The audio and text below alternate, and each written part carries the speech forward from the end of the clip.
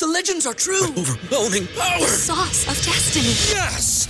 The most legendary sauce has arrived as McDonald's transforms into the anime world of WickDonald's. The greatest flavors unite in all new savory chili McDonald's sauce to make your 10-piece Wick Nuggets, fries, and Sprite ultra-powerful. Unlock manga comics with every meal and sit down for a new anime short every week only at WickDonald's. Ba-da-ba-ba-ba, go! At participating McDonald's for a limited time while supplies last. Hey, this is Kevin Kelly, and you are listening to the Stardom Cast.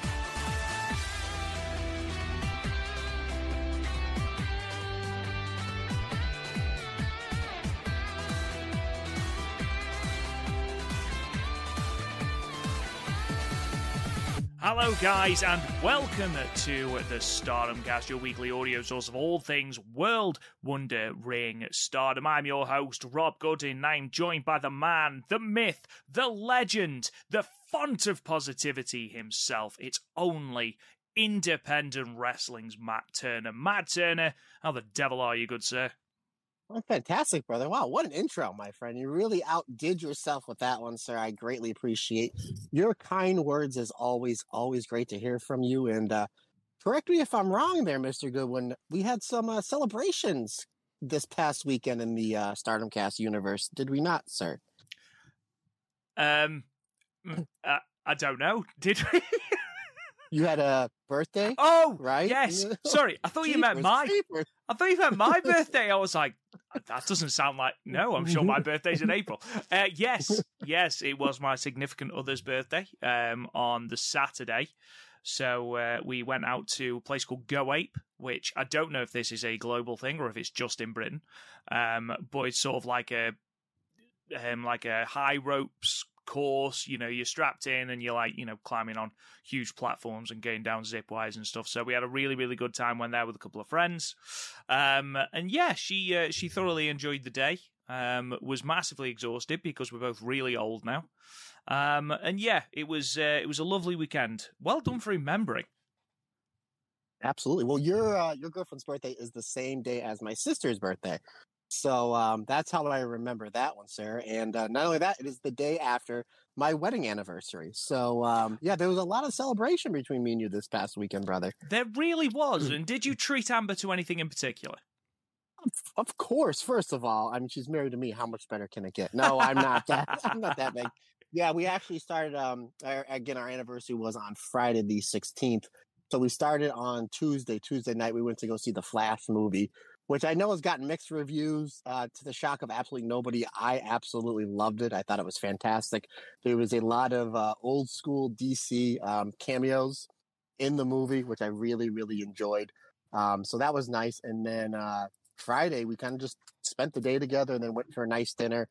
And Saturday was it was basically like a 3-day thing. And then Saturday, we kind of just relaxed and again, spent the day together. My wife's a phenomenal cook. So she made breakfast, lunch, and dinner for us at home on Saturday. And then Sunday was Father's Day, which was nice. So it was, it sounds like me and you both had a busy yet nice and fulfilling weekend. Absolutely. Sounds lovely. And obviously we didn't speak last week because I was rushing around for said birthday. Because, believe it or not, people that supply bike racks don't understand the importance of Stardom podcasts. Who'd have realised?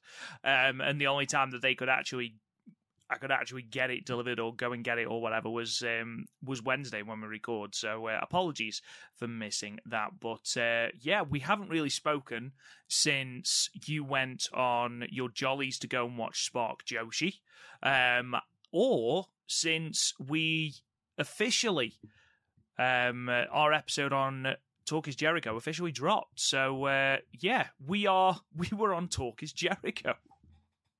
Yeah, I did make a little mention of it last week and how it all came about, but I'm glad you brought it up, sir. So I want to hear. There's actually, again, I made mention to it last week how it all came about, but there was two stories that I held back because I wanted to tell you on air on the podcast just to get your reaction before I tell those other two stories, Rob. So how did everything go on your end, and how'd you find out? And just I guess tell your side of the story since I basically said my piece last week. Is this, sorry, I'm eating blueberries and yogurt. So is this in terms of when I found out that we were going to be on the podcast? Yeah, stuff like that, and your general reaction, the reaction basically from your friends and family that you told. So we it was straight after All-Star Grand Queendom, I believe. And I remember you texting me. Obviously, there was significant buzz around the promotion. You said, I'm going to email Jericho and see if he'll, see if we can get on his podcast. And I believe I laughed, but I could be wrong. Yes, you did. Obviously, me being and you're a very positive person, but me, I'm basically like, well, if you don't ask, the answer's always no. So exactly, I did feel like it was somewhat of a wasted email.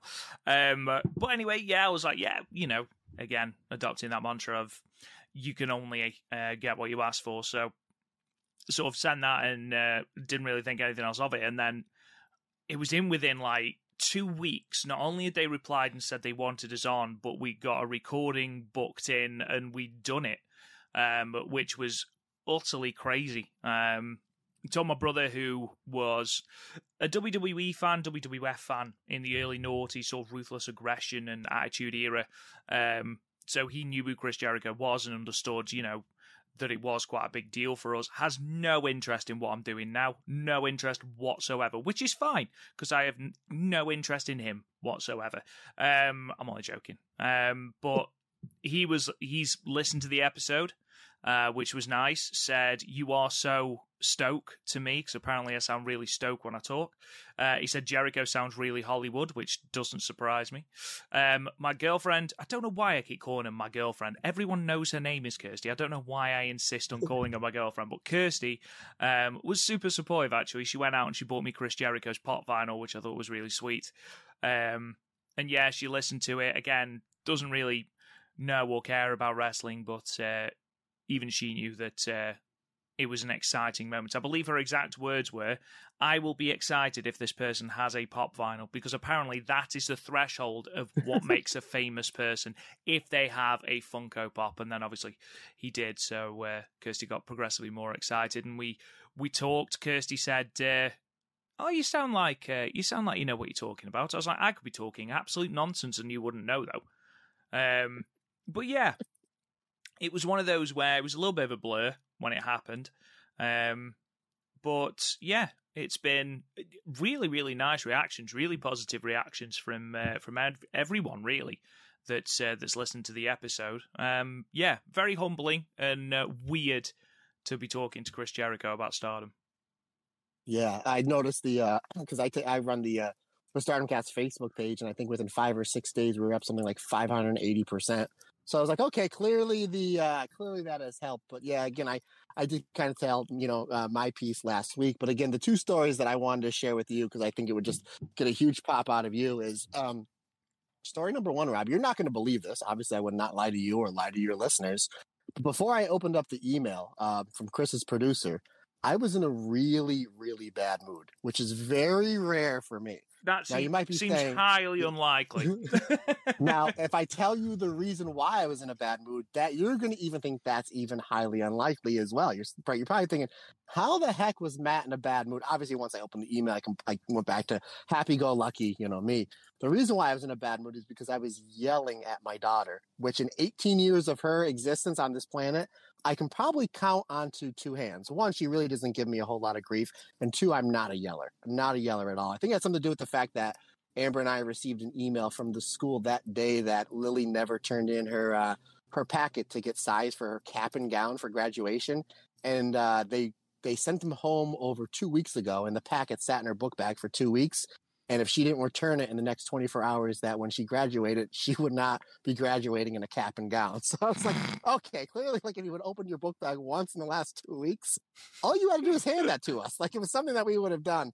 So obviously that completely, completely 180. I mean, I did, and I don't know if I did say this on the podcast last week, and I apologize if I'm, repeating myself. And I'm not sure if I told you this, either text message or talking, but and I said this last week, this is no joke. This is literally out of a movie. When I opened up the email, Rob, I was watching AEW and Chris Jericho was coming down to the ring and Judas was playing. There you go.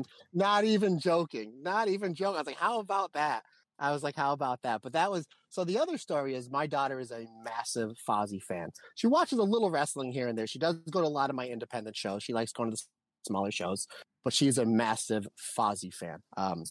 So when I told her I was going to be on Talk is Jericho, she's like, is there any way that when the show's over, I can say hi to Chris? I said, I don't know. I'm not sure if I can do that. I said, but, we shall see what happens. So as you know, Rob, you were on the podcast. As soon as it ended, Chris was like, hey, guys, that was great. Thank you very much. And then he cut off. Right? He's a busy guy. No problem. So I'm on cloud 9, right? I'm like, oh, man, we just did this awesome interview with Jericho. Rob hit it out of the park. He's going to be a big superstar. I thought I did very well. This is going to be great. This was terrific. I opened up the door to go downstairs. And as soon as I opened the door, Lily was waiting there. Her eyes got as big as saucers. She's like, can I go and say hi to Chris now? And I was like, my heart just dropped. Oh, I was like, no. sweetheart, I am so sorry. I'm like, sweetheart, I am so sorry. I was like, they signed off and that was it. She's like, oh, I was just sitting here waiting for the last 40 minutes for you to call me in. Amazing. Poor Lily. Yeah. I probably sound like a terrible dad to our new listeners. Like, what a jerk Matt is.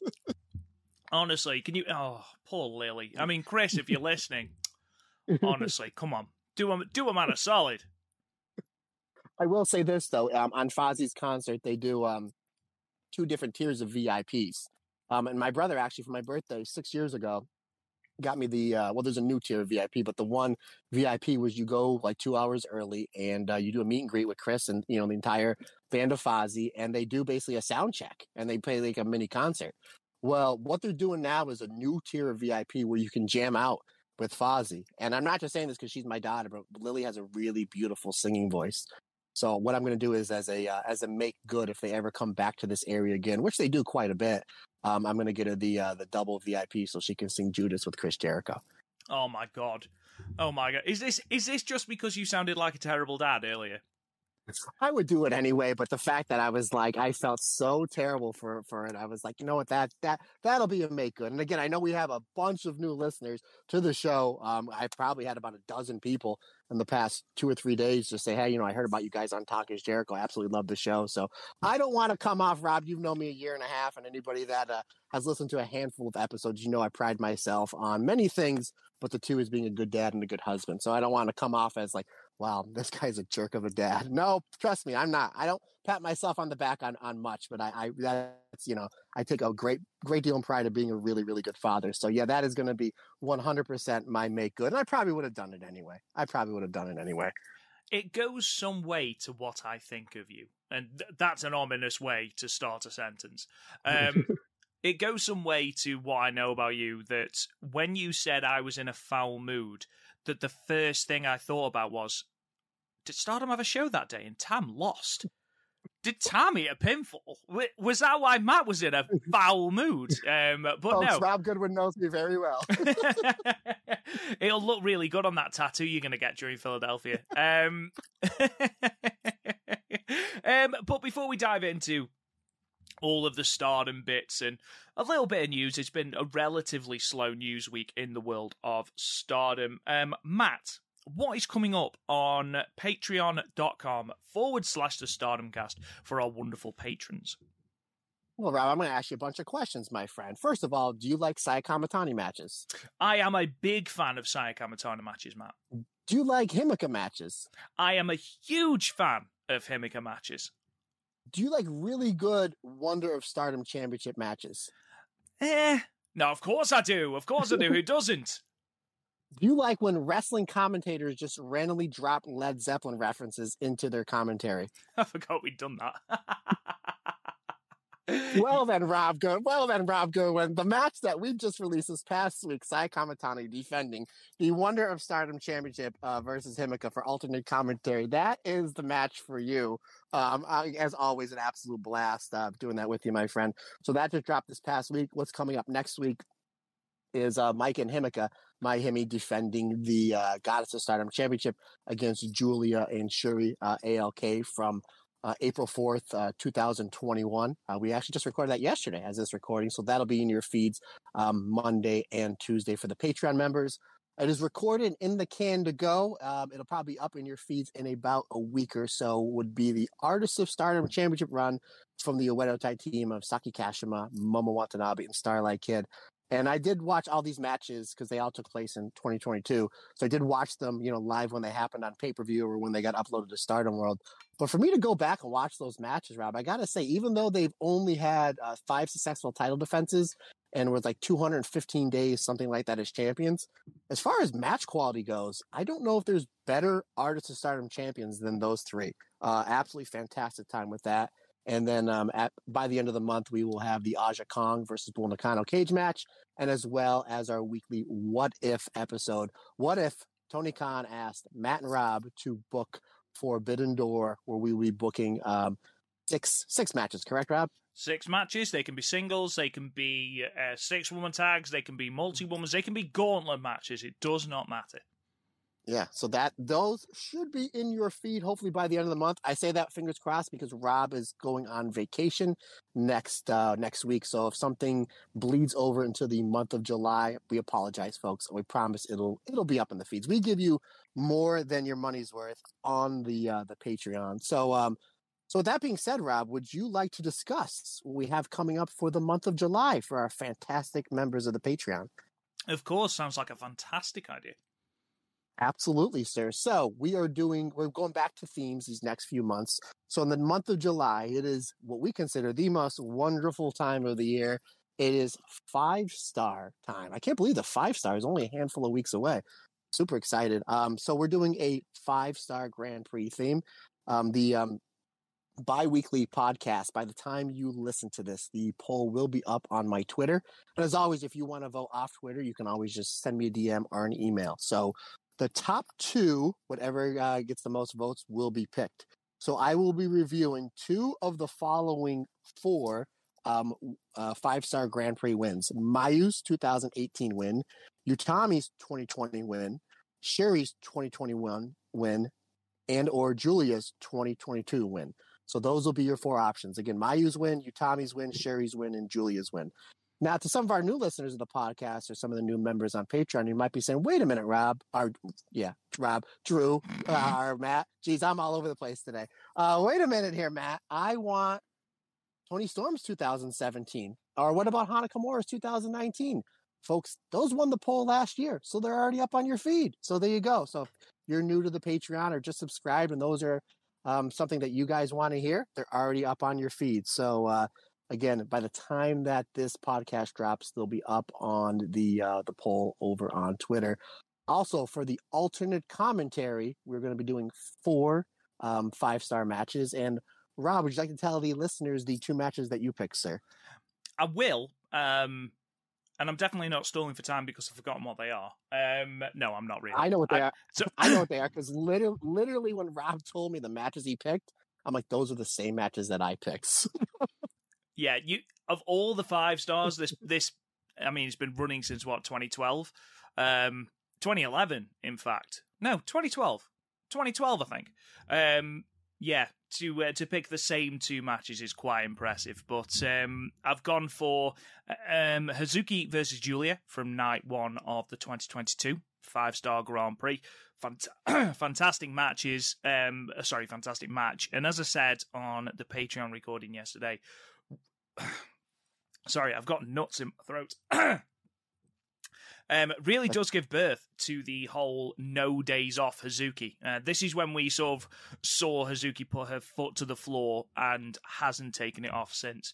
And then we are going back to 2021. And we are going to the final night, Utami Hayashishita versus Tam Nakano from Blue Stars block. And there's a very simple reason for this. 2, I suppose. 1, it's a fantastic match.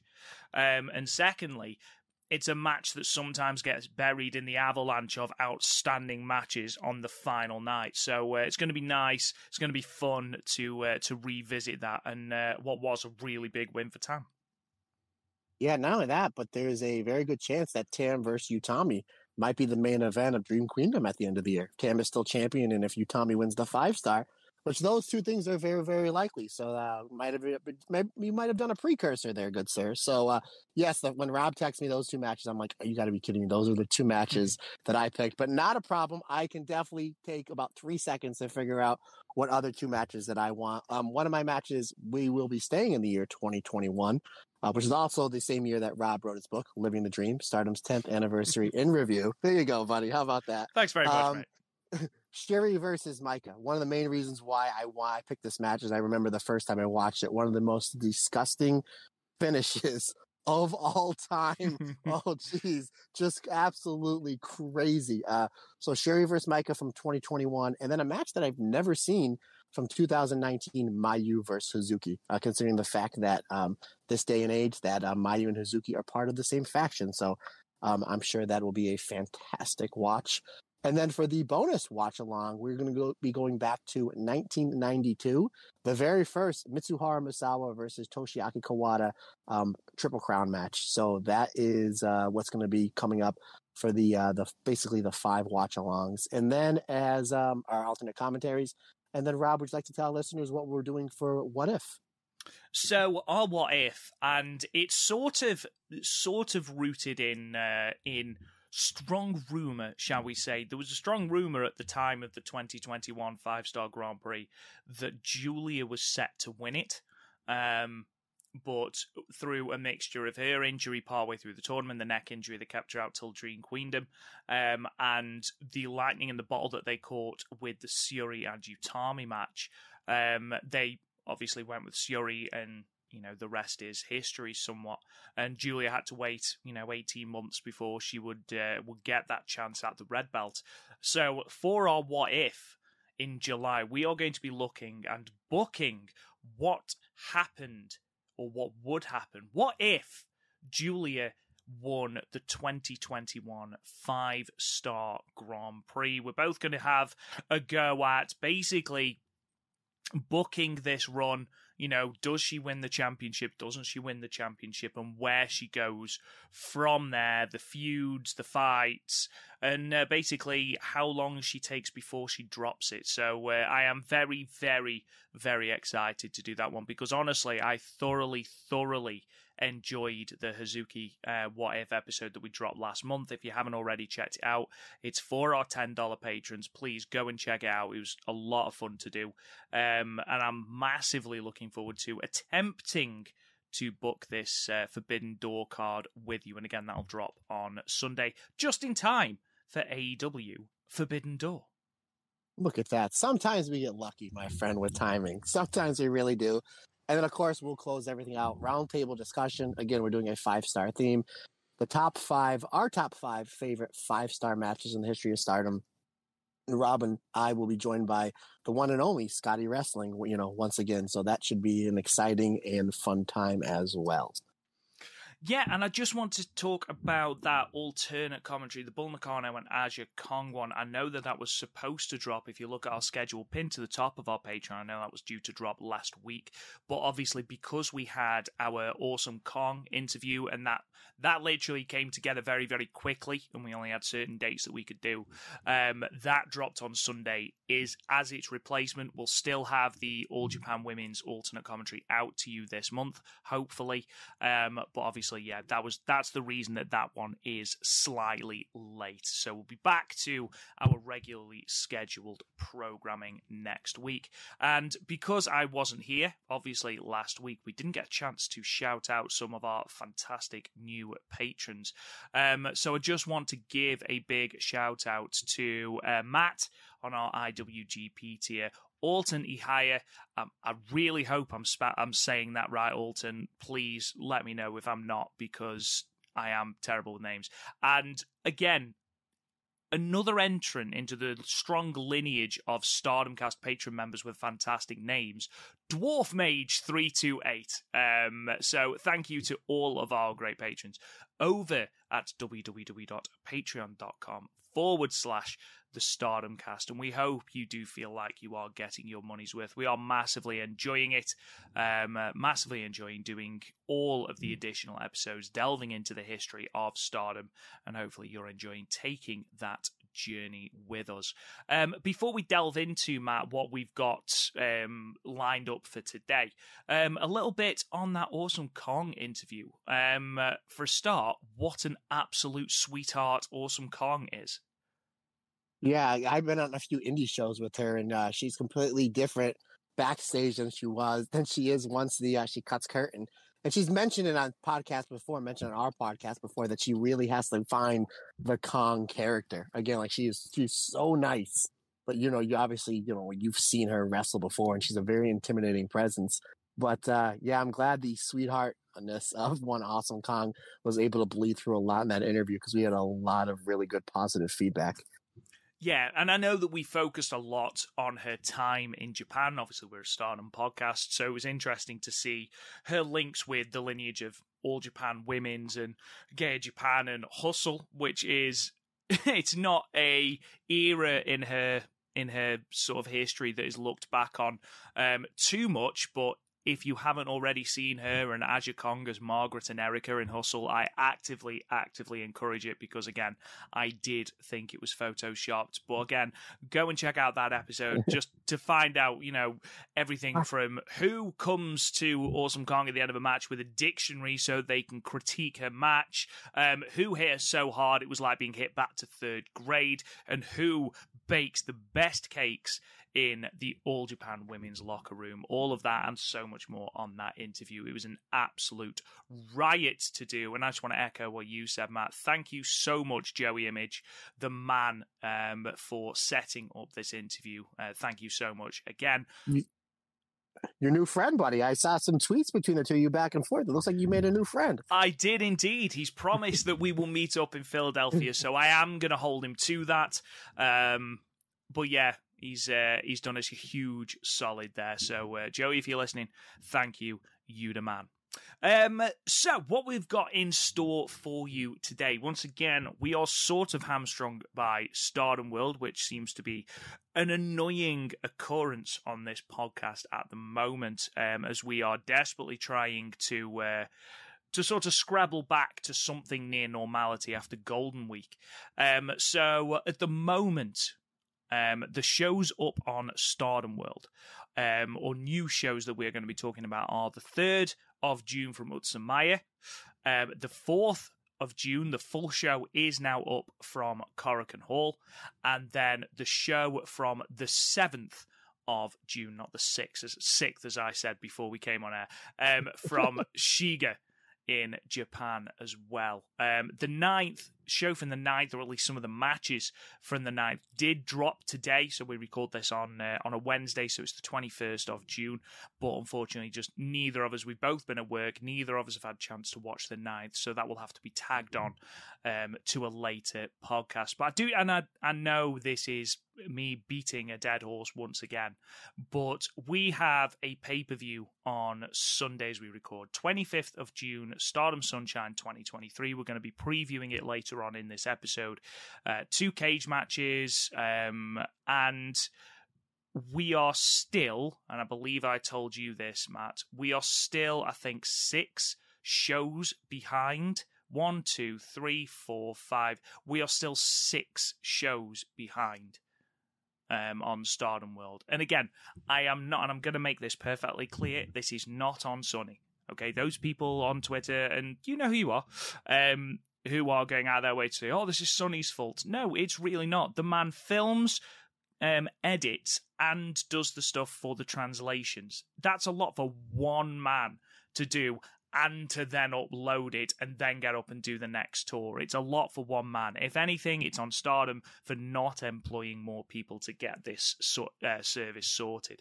Either way, it's ridiculous that we are heading into a pay-per-view match and we've still got no way of seeing what has happened on 6 separate shows leading up to this pay-per-view.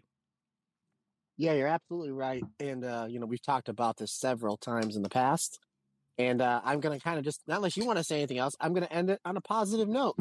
I really like Stardom. Stardom's fantastic. And even though these shows are late, these shows are really good. And yeah, that's it. I'm not going to beat a dead horse. No, absolutely not. This was sort of. It was partly because I want to talk about something that happened on the 18th, which has just happened, the 2 nights from Shiga. I want to talk a little bit about things that have happened on there, but obviously if you don't want to listen to that, please just skip along a couple of minutes and we'll be back to talking about the shows that are on Stardom World. A little bit of news then. The first coming out of the show on, I believe, the 18th. It was either the 18th or the 17th. We have our final 2 entrants into the 5-star Grand Prix. And Matt, it is a momentous day. It is perhaps the most momentous day in Stardom cast history. More important than getting on Talk Is Jericho. More important than the interviews. Me and you, Matt Turner, got predictions right. I cannot stress how happy I was when I saw who had qualified for the 5-star Grand Prix out of this 5-star Grand Prix Rumble. For those who don't know, it is Hanan and it is Mariah May that will be filling out that field of 20. So quite a few names missing out. There's no Koguma this year. There's no Fukigen Death this year. There's no Tekla. There's no Mei Sakurai. There's no Saida. There's some names that you would sometimes expect into that tournament, but again, it does give you that sense of an elite tournament. And I think Hanan, she's on the cusp of doing very, very, very big things, and I think this tournament could be a breakout tournament for her. And it gives us a chance to see Mariah May in an extended singles capacity, which obviously we haven't seen much of so far during this run, Matt. Yeah, so you're going to see a lot more singles matches from Mariah May. But yeah, you called the partner. We were trying to figure out 2 or 3 weeks ago who was going to win in the Rumble. I said, well, Hanan's got to be a shoo-in. And then, and I do apologize, I'm kind of just at the tail beginning of a cold, so if I sound a little nasally, that's what it is. But I will power through, folks. But then we were trying to figure out who the other person would be, and really, there's no wrong answer.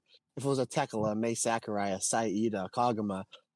Really just no, even like, Miyu Amasaki, who's really been improving the last 6 or 7 weeks. Even if they put her in the tournament, obviously she would have ate a lot of L's, but she would have came out much better than, going in. So it's really, there's no wrong answer here, but we figured Hanan's got to be a shoe-in. She had a great showing at last year's 5-star. She had a great last 8-10 months. In Stardom. So we were all kind of hoping that she would be one of the entrants. And we kind of got, button hooked when she said that she was hurt. She wasn't going to be in the tournament. And then 3 days later, she's wrestling on like 5 or 6 shows. So don't know what happened there, but I'm glad she's okay. But you kind of really tagged in on the Mariah May thing just because of basically the buzz that she's been getting. And again, her improvements since she started with the company back in January. So again, I don't think really when you look at that field of who was in the Rumble, really no wrong answers, but I think these were probably the best 2, especially with the momentum they had going in. I don't feel like they'd have made such a big deal of Hanan being injured and then throwing her name into the hat in the main event of a hometown show on the 3rd, coming out and saying, no, I'm going to be in the Rumble, I want to be part of the 5-star. I don't think they would have made such a big deal of that only for her then to lose. That just, to me, makes no sense. The only other person I could have seen potentially, and this is, a shame for the likes of Koguma, for the likes of Tekla, but, we've got a high-speed Rumble coming up in the next couple of weeks, and if you look at who isn't a part of the 5-star, no Fukigen Death, no Koguma, no Momokogo, no Mei Seira, no Tekla, it's all people who can have these high-speed matches, so maybe that's what we're going to see on the undercard of some of these 5-star shows. But Mei Sakurai is probably the only one that I think, they are very high on her at the moment. I thought she had a decent tournament last year, and it was when she started really, really, really improving.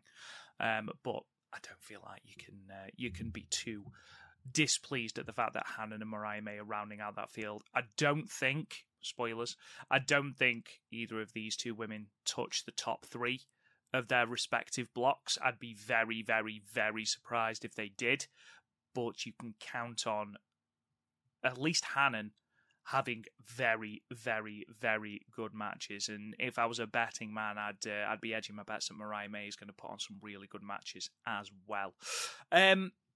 Speaking of good matches, yes, AEW. What a segue to yourself, brother. Honestly.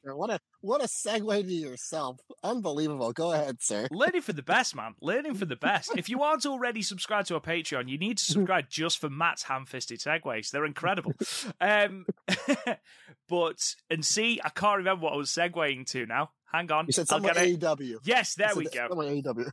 So, obviously, it's Forbidden Door, and AEW opening that Forbidden Door to join with New Japan. But Stardom, in their own way, have been opening their own Forbidden Door. And we've got some cross-promotional matches to look forward to that have just been announced. So we're going to start the 16th of July.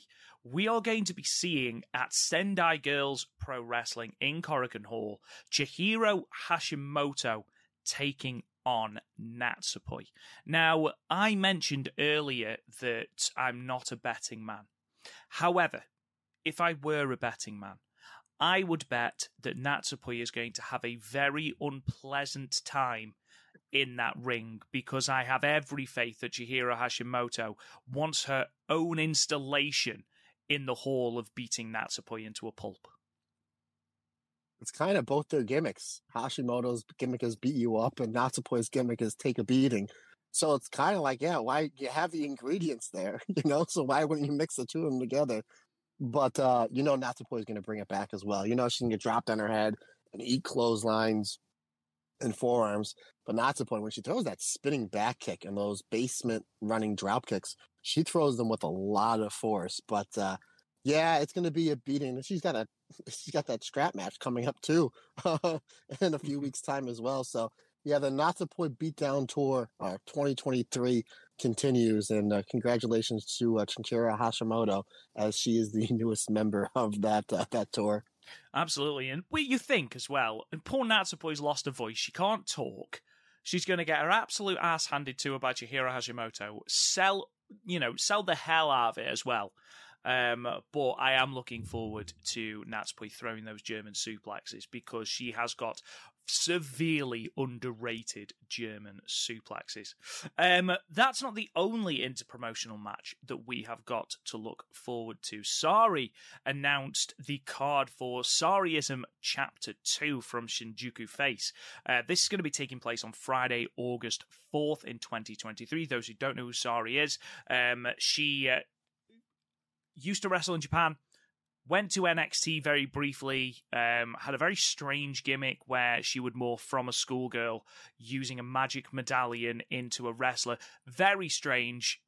Has come back to Japan and initially had the Sariism show. This is the second iteration of that. The main event is an absolute banger.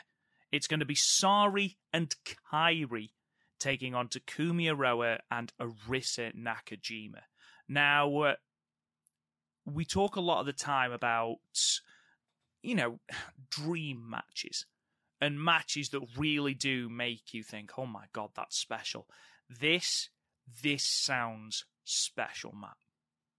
Yeah, absolutely. I saw that, the fact that Sari and Kairi are going to be teaming, and then Takumi Iroha, we really haven't seen much of. Obviously, she had a fantastic run in the 2021 5-star Grand Prix, and then she just came back not too long ago from a shoulder injury. And then Arisa Nakajima is somebody that's been fantastic for the better part of a decade. So, yeah, that match should be nothing short of hard-hitting and fantastic, and I can't wait to watch it. No, it's going to be a lot of fun. And Arisa Nakajima, I know criminally little of. I've seen flashes of her. I know that obviously her and Nanai Takahashi took on Saito and Momo Watanabe in Seedling in the lead up to the Budokan show. And that was a hard-hitting tag match. That was really good fun. And then I've recently, for Chasing the Dream, which is going to be out at the end of this year, I've recently just watched Io Shirai versus Arisa Nakajima from 2013 in a 30-minute Iron Woman match. match. So, yeah, I'm excited to see more Arisa Nakajima, I must admit.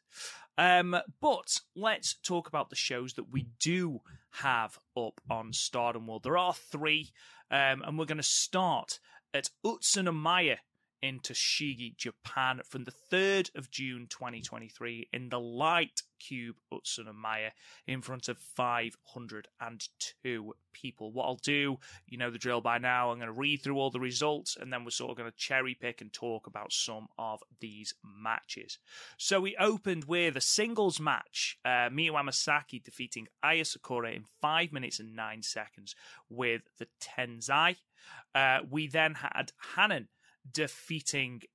Rina defeating Hina and Saya Ida in 7 minutes and 21 seconds. We had a 6-woman tag match then. The God's Eye team of Amisori, Mirai, and Syuri defeating Hanako, Lady C, and Yuna Mizumori, with Mirai getting the pinfall there. Another 6-woman tag match, Julia May Sakurai and Tekla, the current Artist of Stardom champions, defeated the Ueda Tai team of Fukigen Death. Starlight Kid... No, I'm looking at the wrong line.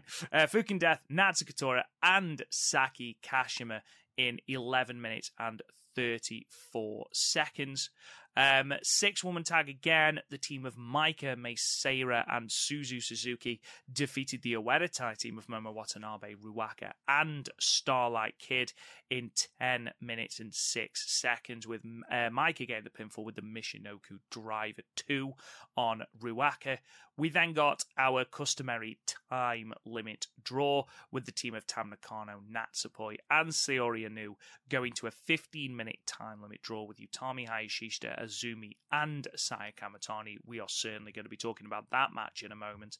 And then in the main event, we had our 10-woman tag match. The Stars team of Hazuki, Hanan, Koguma, Mayu Iwatani, and Momo Kogo defeated the Club Venus team of Jessie, Mariah May, Mina Shirakawa, Waka Tsukiyama, and Xena in 15 minutes and 52 seconds. Hanan getting the victory in her hometown with a backdrop suplex on Waka Tsukiyama.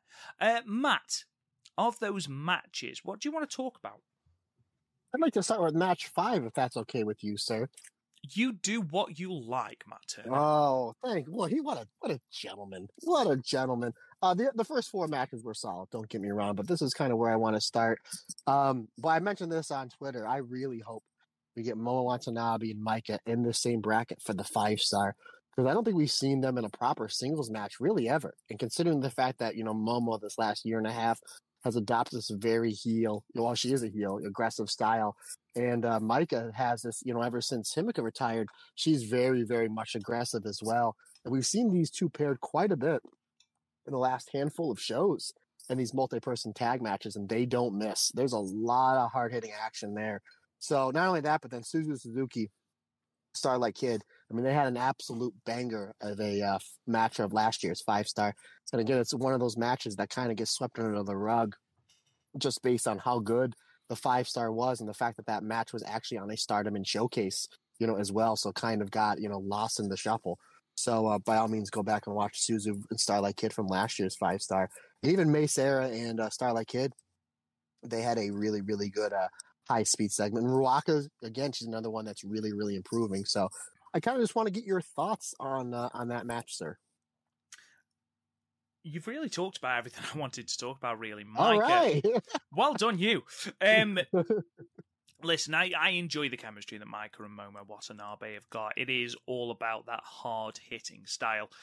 And you mentioned that edge since Himika retired, from the simple visual thing of dyeing her hair a different color to the way that she's wrestling, it's very focused, let's say. And I'm intrigued to see where this goes. I would love to see Maika and Momo in the same 5-star bracket. Suzu Suzuki and Starlight Kid have fantastic chemistry. They've recently just had a singles match at one of the Shiga Dome shows, I believe the one on the 18th.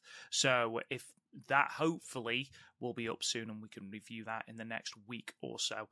And Ruaka, she plays the perfect base for some of your more quick and high-speed wrestlers. So someone like a Mei Seira really does work well with Ruaka. And honestly, since that tag match that her and Tora had in March against 7-Up, where she was the most over person in Korakuen Hall on that night, just randomly, I think she's gone from strength to strength. And in the next couple of years, hopefully we're going to see her break out as something of a powerhouse, because I've said it before and I'll say it again. She offers something completely different to that rookie class of Rina, Hina, Hanan. She's that powerhouse, and that's what she offers, and hopefully they embrace that, and it becomes...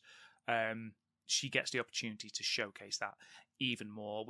It only goes 10 minutes, but it is a very good, compact little match. I'm very intrigued by how strongly they are booking Micah at the moment, and I would not be surprised if we see Micah with either a championship opportunity in the next couple of weeks, or if we see a strong 5-star run. You know, I'm talking either 1 or 2 in a block, or even block final. I'm not going to curse her by saying she's going to win it, because that means she won't.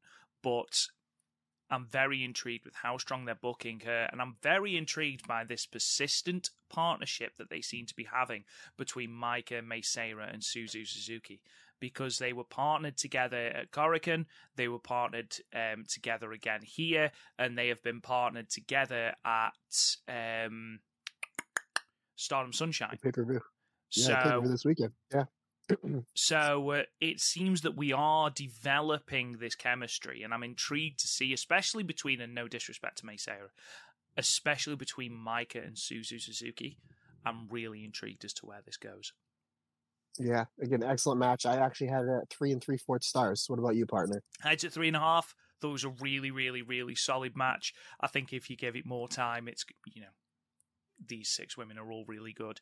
It's going to be, you know, a better grade. I just would have liked to have seen it for a little bit longer, but I suppose that makes sense when you consider the semi-main and the main event both go over 15 minutes. This semi-main then, and a lot of this show is going to be talking about the persistent descent in Queen's Quest between Utami and Saya especially. But this match, after the bell went, and this match is great. This, you know, Azumi, Saya Kamitani, and Utami Hayashishita teamed together, I think, twice over the course of these 3 shows and are fantastic. In, you know, their chemistry is fantastic. They are one of the best trios, if not the best trio, in Stardom. Damn right. But this was more about, at the end of the match, okay, when you bear in mind that we've got all that tension between Natsupoi and Saori Anou, we've got all that tension between Saya Kamitani and Utami Hayashishita, and Azumi and Utami to a lesser degree because of that. Instead, we've got Tam holding both belts and all 3 members of Queen's Quest looking at a specific belt, given that time to go up. And the one I was most intrigued by, Azumi. Azumi pointing to that white belt. They give each other a little pinky swear as though it's almost locked and detailed in blood this is going to happen. And we had Utami looking at that red belt. Are we going to see Utami as that red belt champion? You've already mentioned it, Matt. You think that it's locked in main event of Dream Queendom 3, Utami versus Tam. Whoa. You basically have discarded the entire rest of Stardom's year because you think that's the main event. And then we had Saya sort of undecided between the 2. But I am really intrigued that even despite this persistent unrest, Queen's Quest is still going. Queen's Quest is still, you know, they're not losing every match. You know, they're winning some, they're losing some, they're drawing some in time limit draws.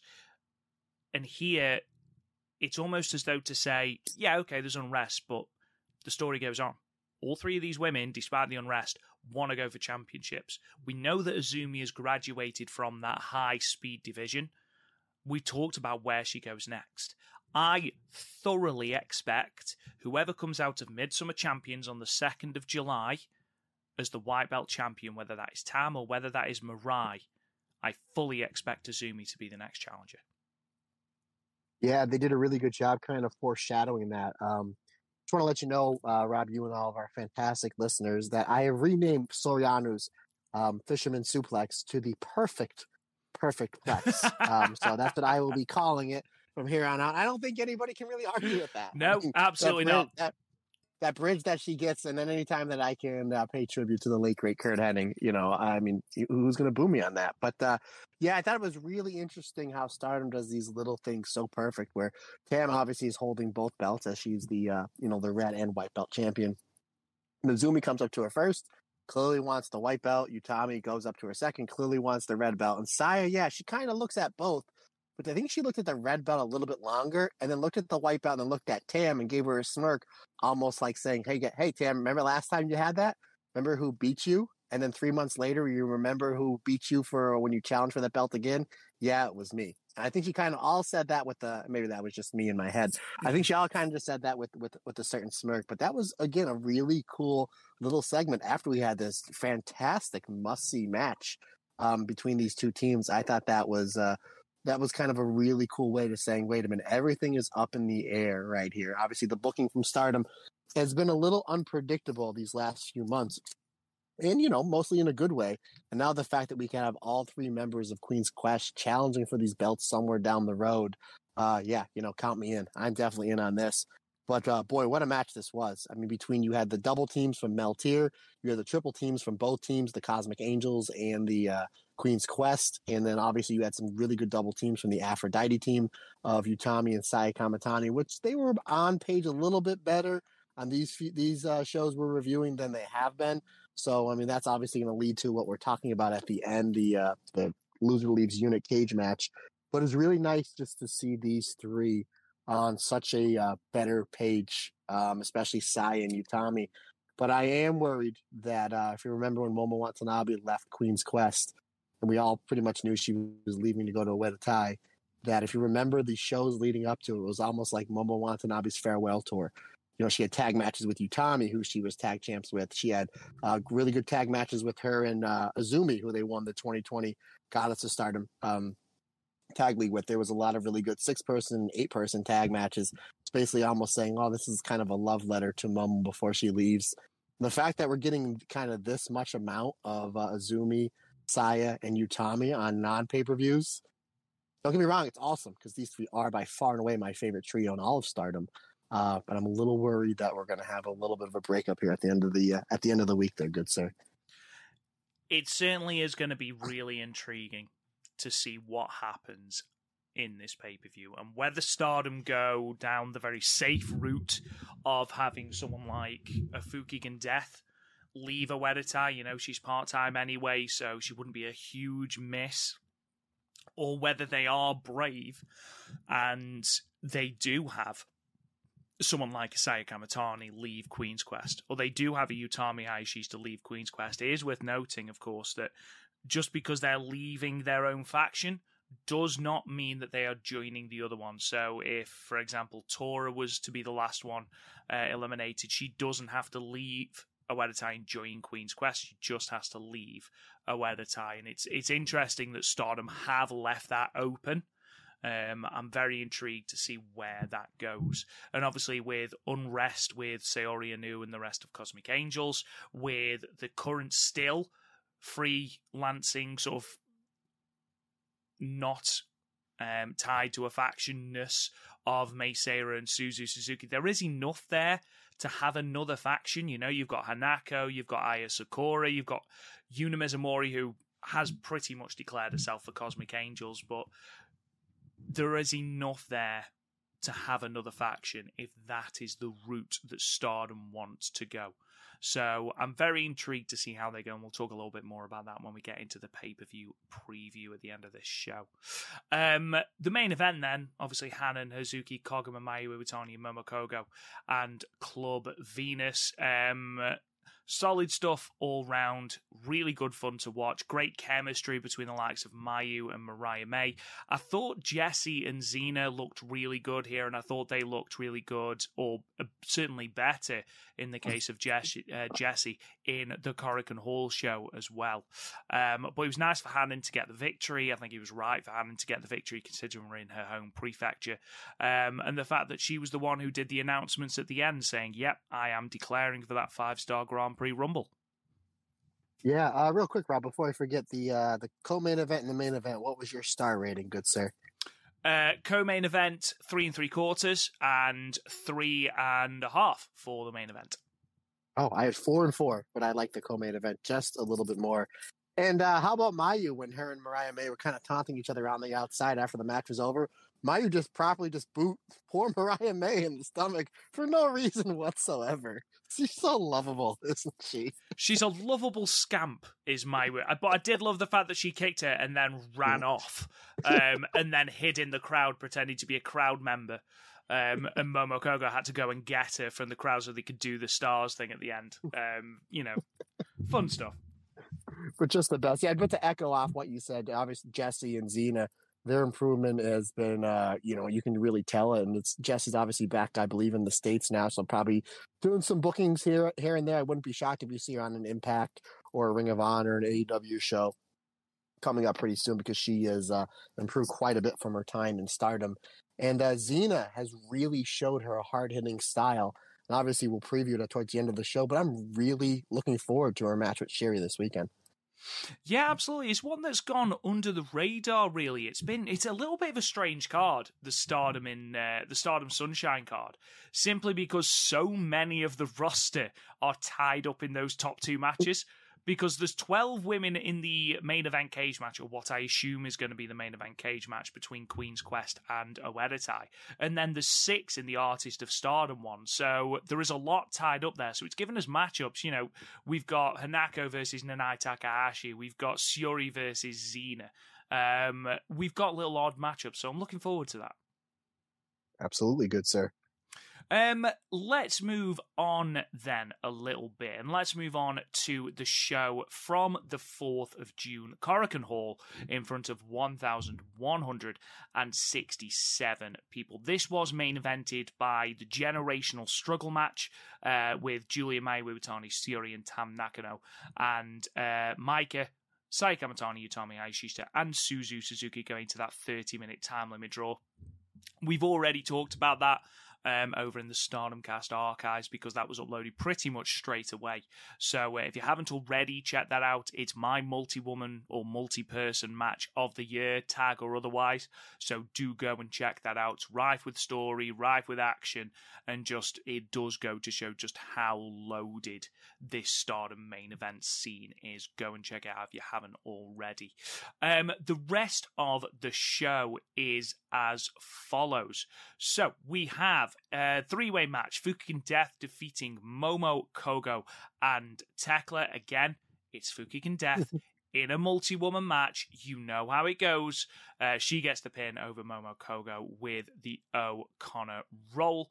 Oedetai, Momo Watanabe, Natsuko Tora, and Ruaka defeat stars Hazuki, Koguma, and Saya Iida within 10 minutes and 58 seconds with who else but Saya Iida eating the pinfall, because of course it was. Lady C, Mei Sakurai, and Waka Tsukiyama, a very strange team considering the history between Waka and Mei, defeated the team of Aya Sakura, Hanako, and Miyu Amasaki, with Waka getting the pinfall with the modified suplex. We then have a tag team match with the team of Mariah May and Mina Shirakawa getting the win over the tag team champions in a non-title match, Amisori and Mirai, in 12 minutes and 10 seconds. Mina Shirakawa getting that pinfall with the figure 4 leg lock. We then had another tag match. This was great. Mei, Seira, and Azumi defeating Starlight Kid and Saki Kashima in 12 minutes and 49 seconds, with Mei Seira getting the pinfall over Saki Kashima with the shooting star. It's worth pointing out, Saki Kashima, high-speed champion, is that where we're going? We then had another Passion injection match, Nanai Takahashi defeating the Pineapple Passion herself, Yuna Mizumori, in 12 minutes and 10 seconds with the refrigerator bomb. In our semi-main event, Saori Anou and Natsupoi defeated Jessie and Xena in 10 minutes and 27 seconds. Saori Anou getting the pinfall over Jessie with the pottery. And finally, in our main event, we obviously had that generational struggle 8-woman tag. This was a really, really, really solid card, Matt. Considering we didn't have any title matches and we only had one singles match in that Passion injection match. I thought this was a really fun card to sit through. Yeah, they do. Cork and Hall, they do a really good job of loading those shows up. And I would love to, I know they do the pay-per-views, a random night in the 5-star, but on Cork and Hall. But I would love to see them do like a Flashing Champions or a Stardom X Stardom, kind of put that in Cork and Hall. And I understand, I think Cork and Hall only fits like 1,500. They could probably sell more tickets and make more money at some of the bigger arenas. But it always seems like, just because of the acoustics and the smaller venue, like everybody's kind of bunched in there, it's just a cooler setting, and the crowd seems a lot louder, a lot into everything at Cork and Hall. And this show was no exception. But I do want to talk about Mina and Mariah May getting the victory over Mariah and Ami Sourei, the tag champs. And if this is, it seemed like they were holding back just a little for obvious reasons, because they're obviously challenging this weekend. But if this is just like a little sampler of what we're going to get in the tag title match this weekend, I'm super excited for a partner. Yeah, they seem to be bigging up that figure 4 again. Obviously, we had Mina Shirakawa submitting Ami Sourei in the 5-star last year at Korakuen Hall, believe it or not, with that figure 4 leg lock, and it seems to be where we're going again. So I'm wondering if that's going to be the story of the match when we do have the Goddess of Stardom tag match on Sunday.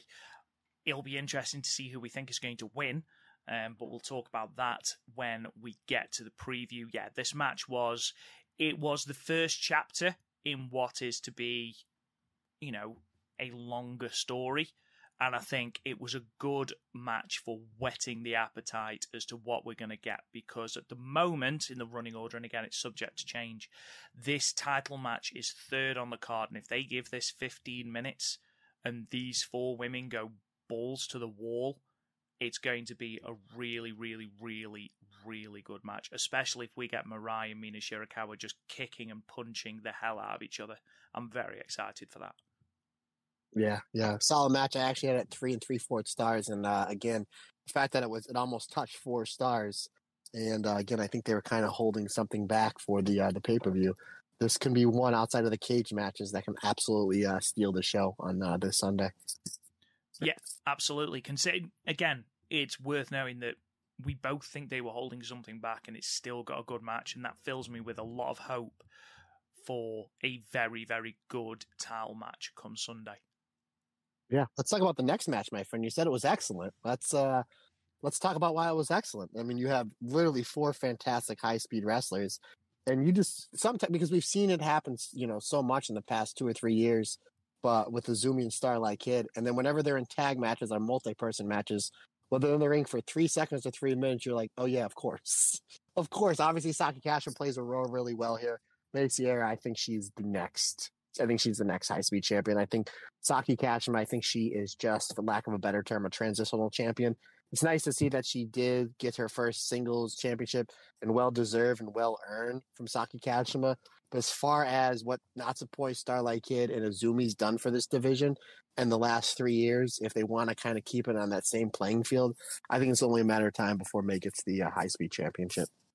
I'd be surprised. I still think that as nice as it was to give Saki that singles championship, and by God, she's deserved it, I do think they missed a trick in giving it to May Sarah, because it would have been a real passing of the torch for the high-speed division. We talked earlier about Azumi having sort of graduated the high-speed division, and she had a run that was, we haven't seen since the early days of the championship, since, we're talking Natsuki Teo and Kaori Yoneyama, the first couple of Stardom champions of that belt. I feel like Azumi could have done the job to May Sarah and sort of said, right, you're in charge of this division now. And instead, we sort of got a 5-minute three-way with Saki pinning not Azumi to get the championship. But we've talked about that back in the archives. It hasn't happened. I do believe that Meisera is probably the next champion. And, you know, that's nothing against Saki. Yeah, she probably is a transitional champion. She might get 1 or 2 defenses. I know she's got Fukigen and Death, I believe, at Midsummer Champions on the 2nd of July. So she could have 2 defenses, then have Meisera come out, claim the belt, especially as we've just had this Leviathan-like reign from Azumi, 440-odd days and 12 title defenses. I don't think anyone would begrudge Meisera getting the belt there. No, and what great tag team chemistry with Starlight Kid and Saki Kashima. Obviously, we've seen them, you know, and I mentioned it during the Patreon part of this episode. We've seen them as a fantastic trio with Momo Watanabe. But these two as just a straight-up tag team, just the two of them, boy, they really gelled really well together, especially in this match. But, yeah, excellent match. I actually had another 3 3/4 stars. Yeah, same for me. And again, you know, we're not going to go blow for blow with this match because if you're familiar with the high-speed style, you've seen this type of match before. However, you watch it and you're filled with awe at how the women are able to wrestle the way that they're wrestling at the pace that they are wrestling, and they don't make many, if any, mistakes. To the point where Azumi slipped off the ropes at the last pay-per-view. Was it Fukuoka Goddess Legend? It was, wasn't it, the last one? No, that was Flashing Champions. You're thinking it of was Flashing Champions. Yeah. Champions, yes. There's so many of them. There's so many of them, Rob. You know. Yeah, there you go. But when she slipped at Flashing Champions, it wasn't us going, oh, well, she's wrestling really quickly. It was a case of Azumi never slips. What the hell? And it was more of an anomaly than the norm. And I think that's testament to everyone that wrestles this style. And in this match, you have got 4 of the absolute pinnacle of the high-speed division. Saki should have been in this division 2 years ago, because I do believe she could have really, really, really good 6, 7, 8-minute matches, and she can hang with the likes of Azumi with Starlight Kid. Overall, a really fun match to watch, and it's certainly one that I'd point you in the direction of if you get to the 4th of June Korakuen card. Rob's creating his own language. Next match is real quick. Obviously, Nanai Takahashi's done a great job of bringing the younger talent up and making them look good in all these matches. But Yuna Mizumori is somebody that's really, really improved, especially since kind of breaking away from like the Neo Stardom Army or the 7-Up trio with Nanai and Yu. I thought she's done an excellent job, and it really looks like, and obviously we'll talk about it on the next show, it really looks like she's going to be the next member of Cosmic Angels, and I'm all for it. I thought Yuna looked really, really good here. Yeah, certainly. I think she's improved hugely. She is far more rounded as a performer. You think about when she not necessarily debuted for the company, but the first appearance I'd seen of her was at one of the New Blood shows, I believe, maybe the first New Blood show, and it was very, very comedy heavy. And, you know, there is certainly a place for that, definitely. But I wanted to see an improvement in the wrestling style of her. I want to be able to see her have these comedic elements, but also being able to throw down when it's ready. And I think she's done that perfectly. I think she is really, really, really improved. And who knows, maybe Nanai taking her under her wing, maybe that's done a world of good for her. We now know what she's like backstage, courtesy of Awesome Kong. So maybe they critique her matches. Who knows? With the dictionary. With the dictionary. With the language she already speaks. But overall, I think Nanai's done a fantastic job with whoever she's been in the ring with. I think she's brought out several best singles matches from people. Mei Sakurai, Waka Tsukiyama, Miyu Amasaki, and now Yuna Mizumori. And I think it puts Yuna Mizumori in a great place coming off the back of this to attempt to join Cosmic Angels. So she breaks away sort of officially from 7-Up and the Neo Stardom Army after this match, and sort of says, "No, I'm going to try and get into Cosmic Angels." which Nanai's all for as long as she has passion. And I know that because she must have said passion 83 times during this 9-minute promo. But then she calls out Starlight Kid. Basically says Starlight Kid has no passion, which seems to be the way we're going with these passion injection matches. But Starlight Kid called out the fact that she's nothing like the people she's faced, which I'm glad. I'm glad that we have drawn that definitive line between a talent like Starlight Kid and, no disrespect, but Waka Tsukiyama, Mei Sakurai, Miyu Amasaki, rookies or lower card talent at the moment. You know, Starlight Kid is a completely different performer. And they're not calling it a passion injection match for that reason. Now, at the moment, Matt, I believe that Nanai is 4-0 in passion injection matches, I think. We know that Nanai is booked incredibly strongly, as showcased by the palaver with the tag titles. Starlight Kid has to win this, doesn't she? This singles match. Yep, 100%. I don't think Nanai's lost a singles match since Shuri at Stardom X Stardom. Just top of my head, am I wrong here, partner? Do you know what? No, I don't think she has. And I don't think she's taken a pinfall. Well, Waka rolled her up. No, I mean, aside from Waka, sorry, I was thinking prior to sorry. that. No, it's all right. I only said half the words out loud. I should know better. I should know what you're thinking. I was just going to say, I apologize. I know you're good, man, but Jesus. Yeah, I think she's only. I'm not Jesus. I think she's only eaten 2 pinfalls, because I'm sure it was you that took the, as in you, who took the pinfalls during the tag league. And obviously they had Yuna Mizumori in the team for the Triangle Derby. Yeah. So, but the thing is, they brought this up during the post-match. Nanai, yes, she is still active. Yes, she is still performing at a high level. Yes, she's still giving people their best matches. But she is getting on. You know, she is a competitor from the past. Starlight Kid at 21 years old with literally no ceiling on her talent. She has got everything to gain from winning this. Nanai has nothing to gain from beating Starlight Kid. So, no, you're exactly right. Starlight Kid's going to win this match, and she won't win by count out. Shut up, Matt. Imagine if she wins by count out. Oh my God. Nanai just put someone over. But yes, I anticipate a great match. But if it's going to be done properly, Starlight Kid has to win. And I do believe that she will. I think for all our poking fun at Nanai, she will do what's best for business. She seems to be having a great time, so hopefully, whenever that booking meeting comes to fruition, they get her on a good day. We then get our semi-main event, the last match we're going to talk about on this show, which was the Cosmic Angels team of Natsupoi and Saori Anou defeating Jessie and Xena. Jessie's demeanour, there are certainly better wrestlers than Jessie on the card. I don't think, anyone is saying that Jessie is the best worker in the entirety of Stardom. But I think in terms of her confidence, she's progressed massively. Like, Xena, I would argue, is better in the ring than Jessie. And I think her exchanges with Saori Anou, who, by the way, talking about Saori Anou, is my MVP over these shows. Like, oh my God, you talk about a star. Your eye is drawn to her in every single match. She's fantastic at selling. She's great on offense. She's got brilliant facials.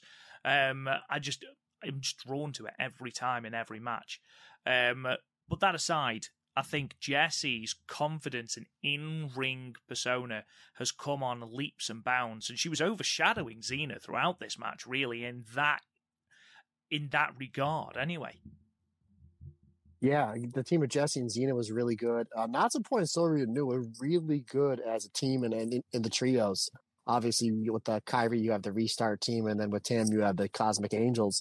Obviously, it looks like they're going to. It just looks like to me that they're doing something with Saori Anou where they're going to. She's basically almost like an infiltrator on the Cosmic Angels. She doesn't seem like she wants to be there, even though she kind of fits the Cosmic Angels mold for lack of a better term, really well, but she doesn't really do the dancing. She doesn't do the delicious pose. And I kind of want to pick your brain on, partner. If we're seeing a new faction being started with Suzuki and Maika, that's another member of DDM leaving. Do you think that Soryu leaves Cosmic Angels, or like I said, she might be an inside spy for Julia and basically becomes Julia's second? Because I think that's where they're kind of going with this. Or am I just crazy? It's an interesting thought. I mean, we can sort of play off the history between Natsupoi Tam and Soryu Anu from their time in, I believe, Actress Girls. And that sort of whole mistrust between Natsupoi and Soryu Anu. So whether Soryu Anu is doing what she's doing because of her inherent hatred of Natsupoi, or there's a lack of trust there despite being in Cosmic Angels, or whether Soryu Anu is going to do this to distance Poi from Tam, I don't know. Obviously, what happens and how this storyline is going to take shape completely depends on who comes out on top in the main event on Sunday. If a huge member of Queen's Quest, and by huge member I'm talking Izumi, Utami, or Saya Kamatani, no disrespect to... My heart is breaking. You can hear it. You can hear it. You hear that breaking? That's my heart, Rob. Oh, it hurts. Oh. Obviously, if Mio Amasaki leaves, we'll be devastated, but... then... What? What a shot. What a cheap shot. Oh, my goodness. Obviously, then... we'll need to do something with a different faction, maybe, and then obviously we can have Soryu Anu maybe join that faction or join DDM. I honestly can't tell you where this is going, though, because obviously Cosmic Angels get the win, and then Soryu Anu goes for the Fisherman Suplex on Natsupoi as Natsupoi's congratulating her. Natsupoi takes a swing with a kick, and they sort of stare at each other from across the ring. I imagine that they were supposed to do some sort of explanation on the microphones, but because Natsupoi's voice just is not there, Soryu Anu just took the mic, went, I can't understand a word you're saying, and walked off, which I thought was really funny. But it does sort of leave that element of doubt, which I do like. Especially as, there are shows where it's not mentioned at all. There are shows where it's really prevalent. I don't know where it's going, Matt. And that's a good thing. Oh, yeah, absolutely. Absolutely. That's not a bad thing. It's like, is she going to turn? Is she going to force Natsupoi out? Is it a case of, obviously, we've got this Indian strap match at Midsummer Champions. Is it just a case of Soryu Anu wanting to toughen Natsupoi up, or, she wants to exercise all of this mistrust that they have between them, to prove, that they can be teammates? That might be all it is. Because at the moment, it is worth saying, Cosmic Angels is these three people. It is Mina, Natsupoi, and Soryu Anu. They really can't afford, and it's looking like Yuma Mizumori. Tam, you said Mina. Oh, did I say Mina? Sorry, Tam. They're the same person. Wow, you're throwing fire here today, buddy. You must have slept good. Holy jeez, fired up. So, obviously, they can't afford to have another defection straight away.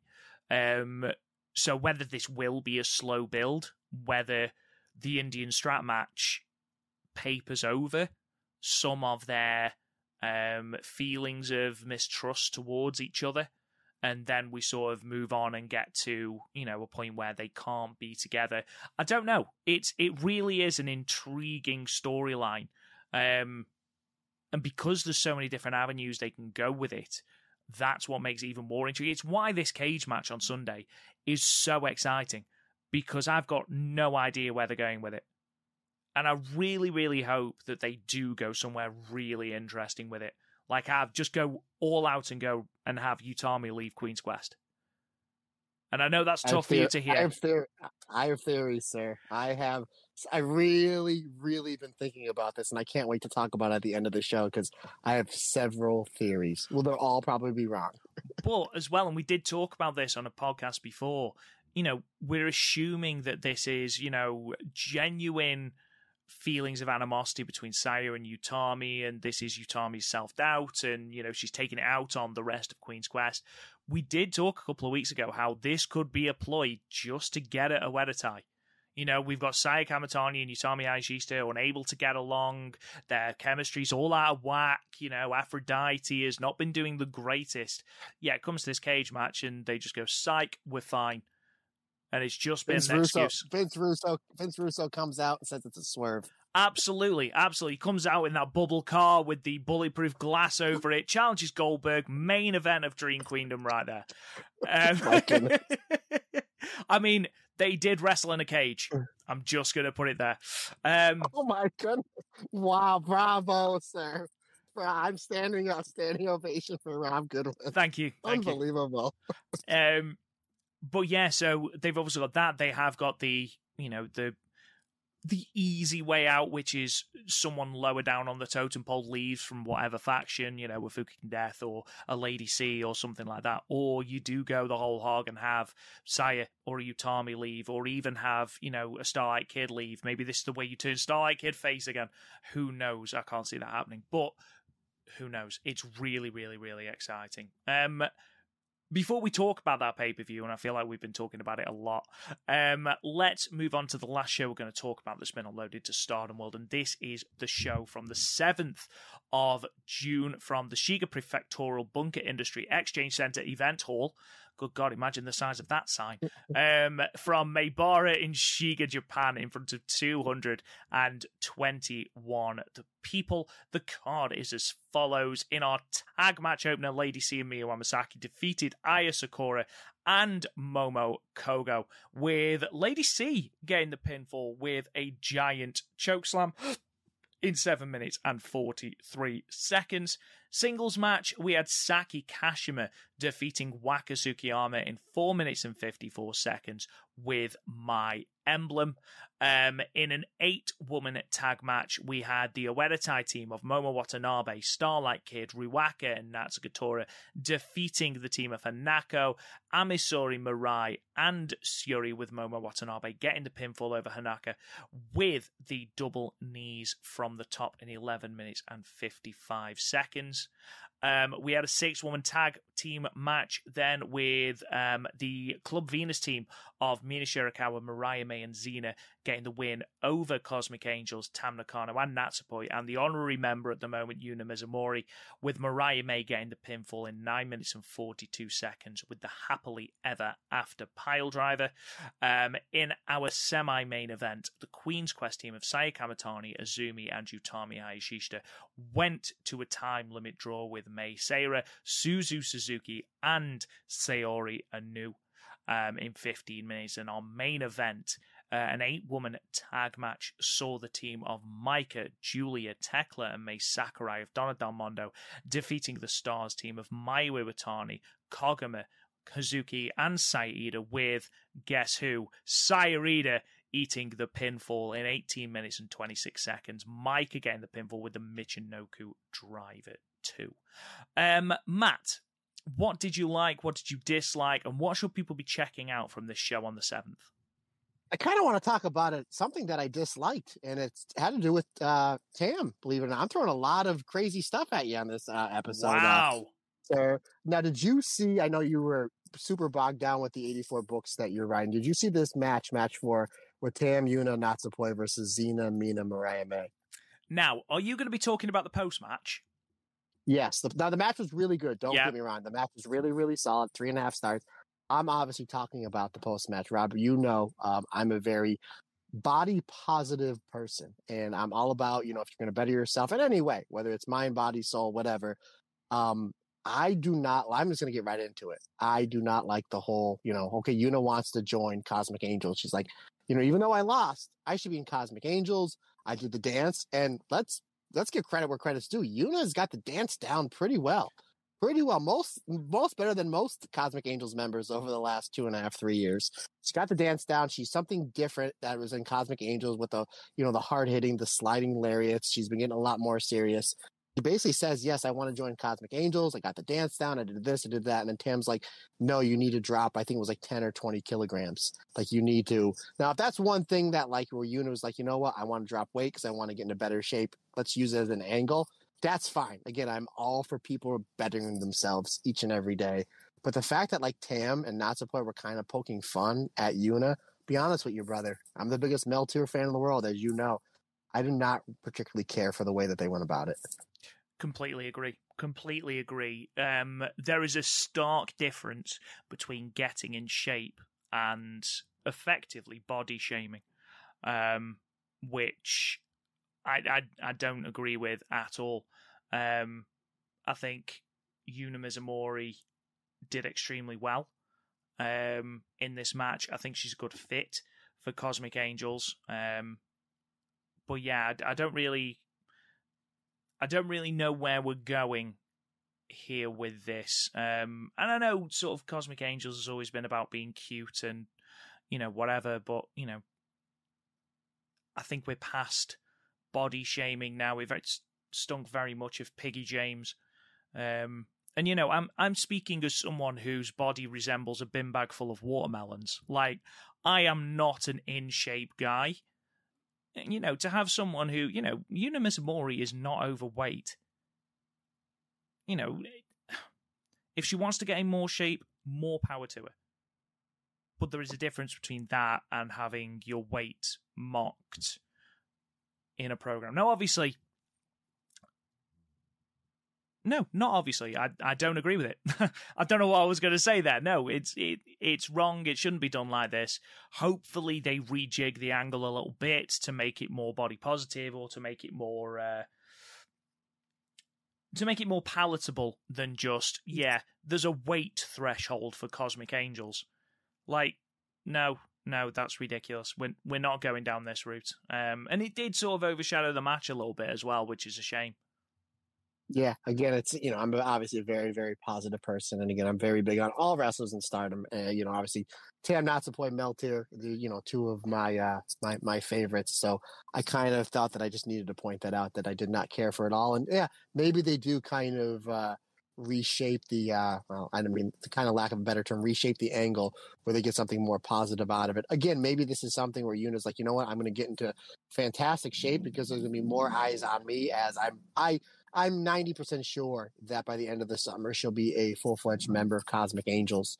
Again, she fits in well. Maybe that's just something that she's like, there's going to be more eyes on me. I'm going to be wrestling on bigger shows on, the second biggest wrestling company in Japan, Stardom. So this is what I'm going to do. And maybe they're just turning an angle out of it. I'm fine with that. But the way that like Tam and Natsupoi, especially Tam, went about it, so that's it. I just kind of want to say my 2 cents and just say that I absolutely did not like that. And body shaming is, completely unacceptable in my world. Completely agree. Semi-main then, and I know you were very, very high on this match: Azumi Sai Kamitani and Utami versus Meiseiru Saorianu and Suzu Suzuki. Yeah, this was fantastic. Again, you have Saya, Azumi, and Utami. The A team of Queen's Quest, and Saorianu. You mentioned it a few minutes ago. She was pretty much the MVP on these 3 shows. Suzu Suzuki is fantastic, and Meiseiru, who basically was inactive for the better part of 2 years. Just comes out of nowhere. Like, you know what? I'm going to come back out of kind of semi-retirement. Can you please put me on the biggest show in Stardom history? And then, oh, by the way, I'm going to pretty much be the heir apparent of the high-speed division for the next year or so. It's kind of just like, yeah, sure, because our roster is not stacked enough. But yeah, this was really, really good. Again, when you see these multi-person matches, you'll see a segment or a minute or two between 2 people. Then you're like, I didn't know I needed that match. Now I do. Azumi versus Suzu Suzuki is the match I didn't know that I needed, and now I really, really want to see it, Rob. That's the sort of match that could be perfect as the main event of a 5-star show. Absolutely. Agree. Yeah, absolutely. And obviously, with the roster that we've got in the 5-star, we are due some absolute bangers. And though I don't think Suzu Suzuki will win the tournament, maybe in the future, she's certainly pegged as a future star of Stardom. I don't think she wins it this time. I'd be let's not say I don't think, because Stardom have proved again and again and again that they are willing to do absolutely ludicrous things. But I'd be very, very surprised if she does it this time. Yeah, again, solid match. Again, the Aphrodite team did a great job coming together here. Suzu Suzuki was fantastic. Like you said, Saorianu, excellent, really good stuff. Some really good spots with Soryu Inu and Saya Kamatani, and the match previous to this too. They have some really, really good chemistry. And I don't think no matter where you shake up any of the blocks on this year's 5-star, there's going to be a whole bunch of can't misses, if not like 100% of like can't misses. And I fully suspect that usually, Rob, as you know, after the first match of a pay-per-view, they always have some sort of announcement. I'm assuming on Sunday after the first match, we're going to get the blocks announced. That's my prediction. And I'll bet you a beer on that, good sir. But yes, this was terrific. The only problem is it only went 15 minutes, and I wish it went 50. 3 3/4 stars for me, good sir. Yeah, exactly the same again. 3 3/4 stars. Obviously, we joke about time limit draws and, Hatman's massive propensity to just book a time limit draw just for the sake of it. But I thought it worked here really well. All 6 women looked really, really, really good. Saya Kamatani and Soryu Inu is the pairing that I came out thinking I would quite happily watch them wrestle just a singles match for 15 minutes on a Korakuen show. I don't care. There doesn't even have to be stakes. I think these two could do really good things together. And again, I've mentioned it before, Soryu Inu was my MVP on these 3 shows. I thought she was massively, massively impressive, and I'm looking forward to seeing more of her on Stardom cards going forward, because I can see a white belt reign in her future quite easily. I don't know why, but she gives me Yuzuki Aikawa vibes. And that's very good at their partner. I think good call. She's better in ring. I will just say that Soryu Inu is better in ring than Yuzuki Aikawa was, but she just gives me that vibe, and I can't explain it. And people are probably screaming into their mics or their headphones now, going, "Rob, you're an idiot," and I am. But I don't know. There's just something I can't shake with that comparison, and I do feel like she could be like the centerpiece of Stardom in that main event scene if they give her the time. The main event then the main event match then Matt. Boy, this was crazy to say the least. It just seems like when you have these pairings, they put them in a main event on these quote unquote Road 2 shows. You're going to see something crazy. And it started out with like a mini match, and then we had almost as if like a Ueno type booked the match. Like, yeah, by the way, just brawl all over the building. And they even teased Koguma jumping from the balcony. I was like, is she going to jump off the balcony? And then I think you see like Tekla and Julia behind her. I'm like, no, they're going to pull her down. But the fact that they like even teased that, I'm like, what are you doing? Like the fact that they made they made 3 wrestlers go all the way up to the 2nd floor just to do nothing, but yet I was still entertained by it. I thought that was terrific, and for me, the main crux of this match was the absolute utter violence between Micah and Saya Ida. Again, we may rename the show to the Stardom Cast / the Saya Ida Appreciation Show, because Saya Ida is just fantastic, and she really, really looked good here.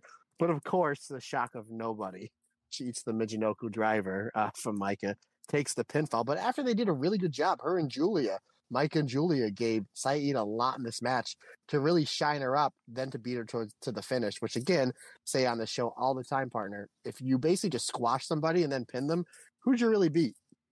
You didn't beat anybody. So Saeed, who's very, very capable, but you have Mike as somebody who they're heavily pushing, and Julia, who's been a main eventer in Stardom, for the better part of 3 years. They did a really good job pushing her and making her look really good to the end, and then just doing the honorable thing of beating her. But this main event was great. Boy, it sure was crazy, wasn't it? Good God. I mean, yeah. I mean, what do you even say to that? Yeah, it was mental. Obviously, they're sort of prepping for what will be an absolutely insane cage match. Koguma's going to jump off something stupid. Hazuki's going to do something stupid. Mayu is probably going to end up like, Lord knows. Lord only knows. She's probably going to end up doing a moonsault off the lighting rig or something ridiculous, something crazy. They are planting those seeds for that match. They teased Koguma coming off the balcony. Just to sow those seeds as to, she's not going to do it here, but you wait till there's a cage. and sort of all bets are off there. And I'm really looking forward to seeing the likes of Tekla take on Mayu and Tekla and Hazuki, because I think they've got really good chemistry. And then, of course, you've got Julia and Hazuki, who have got tremendous chemistry and just beat seven shades out of each other. And it's always really, really fun. My only real complaint is that in that cage match, we haven't got Micah. Which I would have liked to have seen, but I feel like that's a fairly small criticism, to be perfectly honest. And it's going to be really interesting to see how someone like a Mai Sakurai deals with the added brutality of a cage, because this Hope is... she does. Go ahead, I'm sorry. You finish. I know what you're going to say, and I'm going to keep talking so that you don't say that you wanted to do the elbow drop off the top of the cage. Okay, I don't need to talk. Keep going. Just because, she's improved massively. We've said that. We've said this before. She's embracing this ladyship gimmick, but a cage match is something completely different. She's never done one before. So how is she going to cope in this far more brutal and severe, let's say, setting? I'm intrigued to see how she does for that reason. Not for any sort of, I hope she fails reason. No, of course not. I'm just intrigued to see how she goes in this match as part of her ongoing development. I think Julia will just hurt people, because that's what Julia does, and it's best Julia, if we're perfectly honest. We just like seeing brawling Julia, so she's going to be in our absolute element in this. I'm looking forward to this match, Matt. Yeah, it's going to be all sorts of absolute crazy. So, I guess now unless there's anything else to talk about, I guess let's get to the main crux of the show, sir. Let's preview this pretty well loaded pay-per-view we have coming up this weekend. Absolutely. So this weekend, the 25th of June, Sunday, Stardom Sunshine 2023 from Yoyogi National Stadium, second gymnasium in Tokyo. There are some sold out tickets, but there are still seats remaining. There are still front row VIP seats remaining. There are still some remaining seats around the arena floor. There's I think Arena B are sold out. Arena stage seats are sold out. But there are still limited numbers in the women only seats. In the under 25 seats, they're all sold out. So hopefully they can get a little bit of a push on to really sell those tickets out before this show.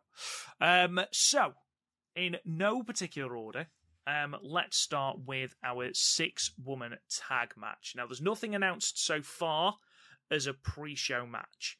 So, maybe there will be, maybe there won't be, but there's no rumble or anything. So our opening 6-woman tag is the Stars team of Hanan, Sayurida and Momokogo taking on Waka Tsukiyama, Yuna Mizumori, and Aya Sakura.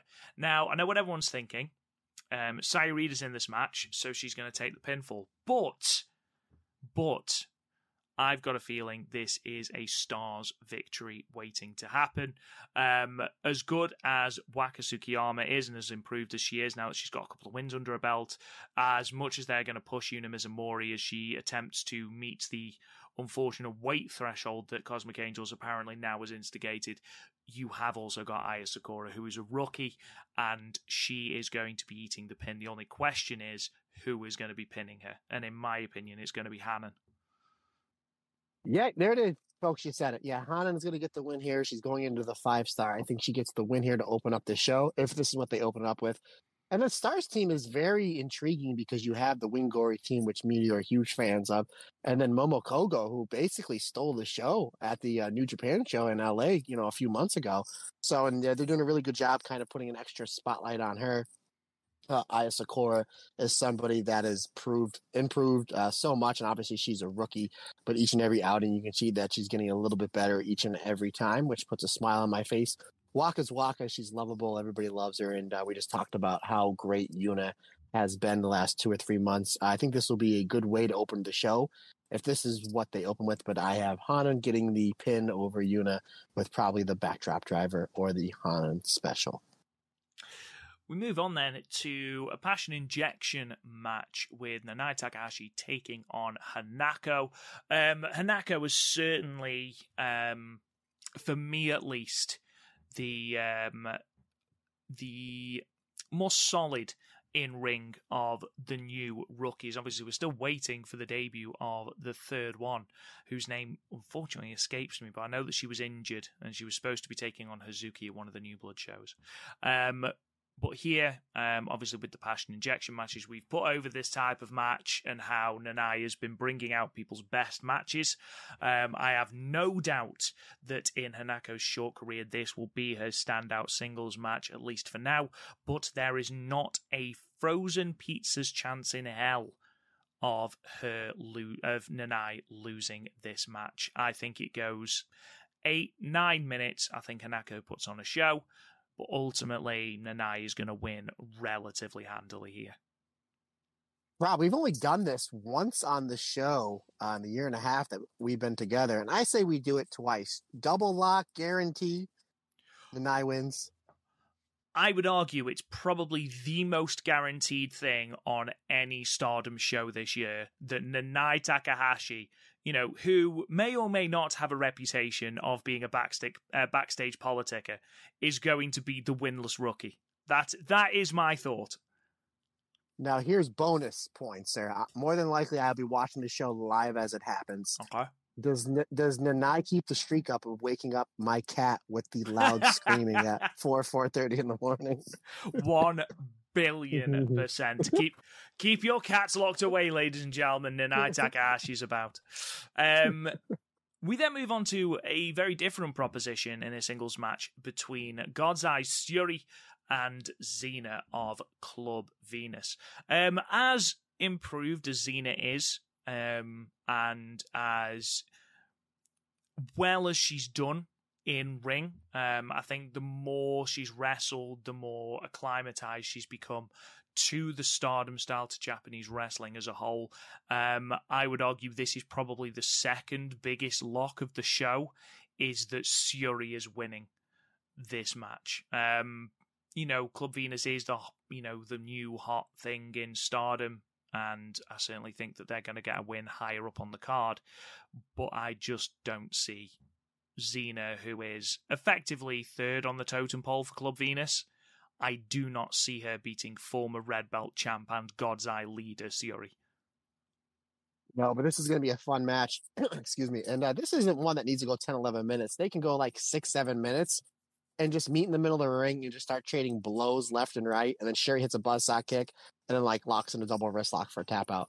I don't need much in this match, Rob. I just want to see these two just beat the crap out of each other for a few minutes and then have Sherry do something cool at the end. But I think this is going to be one that it's not going to be 4 stars, 4.25 stars. But I think this is going to be one that I'm going to be really, really satisfied with because I like hard hitting wrestling, and that's what these two are known for. You're a simple man of simple pleasures, and that's absolutely fine. That's what we all want. We get into the top part of this card in the final 4 matches, and we have a 6-woman tag match with the team of Maika Meisera and Suzu Suzuki, who of course have been teaming a lot on the road to this pay-per-view, taking on the team of Tam Nakano, Natsupoi and Kairi. This is a really, really intriguing matchup for many, many reasons. Obviously, Kairi's alignment with Cosmic Angels. You've also got the trio of Maika, Suzuki, Meisera. What's their relationship going to be moving forward? And finally, who is going to win? Because I do think there's going to be a winner in this match. We've talked about Maika. We've talked about how she's progressed, how she's got that edge, how, she might be looking to emerge from the DDM shadow a little bit. It would not surprise me if Maika pins Natsupoi in this match and challenges Tam for the red belt. Ooh, that's going to be, first of all, awesome, Rob. Just want to say, I think the name of this team should be the Cosmic Pirate Angels, which sounds like a comic book that Jim Starlin would have wrote back in the 90s. But this is, it's a very intriguing match. I was going to say time limit draw on this one, but you have a very good point here that maybe Maika does get the win here, and then we see a Maika Tam match for the red belt somewhere down the road. Obviously, we've seen some Suzu Suzuki and Kairi violence with that Restart vs. Prominence artist match back at our All-Star Grand Queendom. So I think you're going to see some more of that here. Micah and Kyrie, to me, is going to be an interesting matchup as well, because we've seen this crazy aggressive side to Micah over the last 2 or 3 months, and Kyrie, Kyrie's Kyrie. She's fantastic. I think just to be different, even though you did a great salesman job on that one, my friend, I think just to be different, I'm going to stick with my time limit draw. You think time limit draw? I mean, to be fair, you could still argue Micah makes the challenge after that. I just feel like there needs to be some sort of challenge for the red belt. Obviously, Tam has defended the red belt once against Mina Shirakawa. We don't have a red belt defense on the horizon heading into the 5-star. I think Micah is a perfect pit stop. Irrelevant if you've got Kyrie on the other team, as long as she doesn't take the pinfall, I don't think it's of great consequence. And, we're seeing Kyrie and Suzu Suzuki again, which I'm very, very, very excited about. You've got really cool little matchups there. Like I said, you've got Kyrie and Suzu Suzuki, Micah and Tam Nakano, and then Natsupoi and Meisera doing what high-speed wrestlers do. But I'm thinking Micah pins Natsupoi with the Michinoku driver, challenges Tam, and we get a red belt match smack dab in the middle of the 5-star for absolutely no reason. Yeah, why not? Because we want to see it. That's the reason. That's the reason. Goddess of Stardom tag title match. The New Eras, Mirai and Amisori, taking on the team of Mina Shirakawa and Mariah May of Club Venus. We know the story is going to be based around Amisori's leg. We saw it at Korakuen, where Mina Shirakawa submitted her with the figure four leg lock. Sorry, it's been a long day. Something she did as well the last time they wrestled at Korakuen in a singles match at the 5-star Grand Prix the previous year. So you can assume that that is going to be the story heading into this match. Mina Shirakawa targeting Amisori's leg, and the story, at least for part of this match, is going to be, can Amisori withstand the barrage to her leg? I think they should go the whole hog and have her come into this match with strapped up leg just to properly sell it. I personally would like to see Club Venus take the tag belts here. It would be a shame for the New Eras, who've had an all-right title reign, but it's been relatively underwhelming, and I think it's not their fault. I feel like they were sort of put on the back foot with the way they won the belts, and they've been playing catch-up ever since. Obviously, you've got Mirai, who won the Cinderella and is going for the white belt the very next week, so I don't think the tag belts need to be involved in that. I think Mina needs a belt. I personally still stand by the fact that I think it was a mistake to take the white belt off her, but I think the tag belts, her and Mariah May, gives Mariah May something as well, because she's been doing really good work. It keeps Club Venus relevant, which again is really important, because they're your big faction that you're sort of plugging at the moment. Overall, I think Club Venus have to win this. I pretty much agree with everything that you said, partner. First of all, do you know that just a few days ago they gave the tag team of Mina and Mariah May an official team name? I did, but I couldn't remember if it was Gold Rose or Rose Gold, so I didn't want to say it. Rose Gold, buddy. Rose Gold. Okay. After you couldn't pronounce figure four leg lock, I'm sure our fantastic listeners would have forgiven you. I think, once again, there's another really cool name for some of these Stardom teams. This one for me is probably the hardest to predict, but I'm going to lean towards Rose Gold winning the championships here. I think that obviously we'll talk about it more next week, or I'll talk about it more next week as you're on vacation, as I preview the next pay-per-view, because we get 2 pay-per-views in 7 days. But I think Mirai is going to beat Tam for the white belt. So I think she drops the goddess belt here. And then I think that Mirai wins the Wonder belt next week. And then I also think that Amisori, even though she doesn't have a belt, she'll be like, well, gee, she just lost the future to Rina, a few months ago, and then she just lost the goddess belt here. I think Amisori has a really, really good run in the 5-star. I don't think she's a block winner, but I think going into like the last night or two, she's still in contention. So I think that's a good way to build her up. But I would not be shocked if this goes either way, or if this goes to another time limit draw, Rob. I don't think they'll do 2 back-to-back. But if I wouldn't be shocked if the previous match we talked about has a finish, and this goes to a time limit draw. But yeah, I'm going to say Mina and Mariah may pick up the win here. But again, it's almost like a coin flip for me. Yeah, I wouldn't be upset if the New Era's retained. But I just think it makes a lot of sense to put it on Club Venus. Otherwise, you run the risk of them cooling down and becoming a little bit more irrelevant, which you do not want. We then move on to the 2 cage matches. We have got first a cage match for the Artist of Stardom Championship. We have got the Barry Bombers, the champions Julia Tekla and May Sakurai, taking on the challengers of STC, Stars Triple Crazy, of Mayu Iwatani, Hazuki, and Koguma. Matt, who do you think? Boy, it's been hot potatoes with those artist belts since really the beginning of the year. But I'm going to say that the Berry Bombers retain. But I would not be shocked at all to see the Stars trio take the artist belts here. Regardless, this is going to be all sorts of crazy, all sorts of wild. What's the rules now? Last year when they did the trio cage match with Queen's Quest versus this trio with Hazuki, Mayu, and Koguma, it was all 3 members had to leave the cage to win. Is it pinfall or is it the same thing where it's escape the cage? It doesn't say. I'm assuming it's pinfall or submission because I'm looking on the Stardom website at the moment because I'd thought about that myself. And it's got the rule set for the Queen's Quest No Edit Time match, but it hasn't got one for the Artist of Stardom Championship. So I'm assuming, and you know what they say about people who assume, I'm assuming it's just pinfall or submission. We'll see.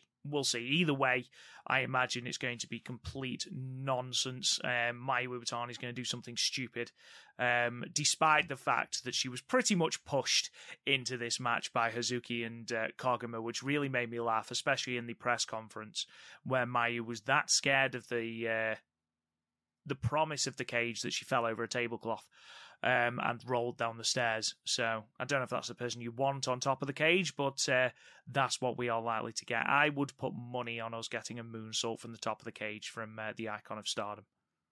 If you remember, even at last year's cage match, she didn't want to go. Literally during the entrance, FWC, Hazuki and Koguma came out first, and they turned around and they're like, "Where's Mayu?" And they had a backstage camera where they literally had to drag Mayu back out, which is funny because like she's the craziest wrestler like ever. So I think it's just kind of funny that it kind of just plays into the awesomeness is that that's Mayu.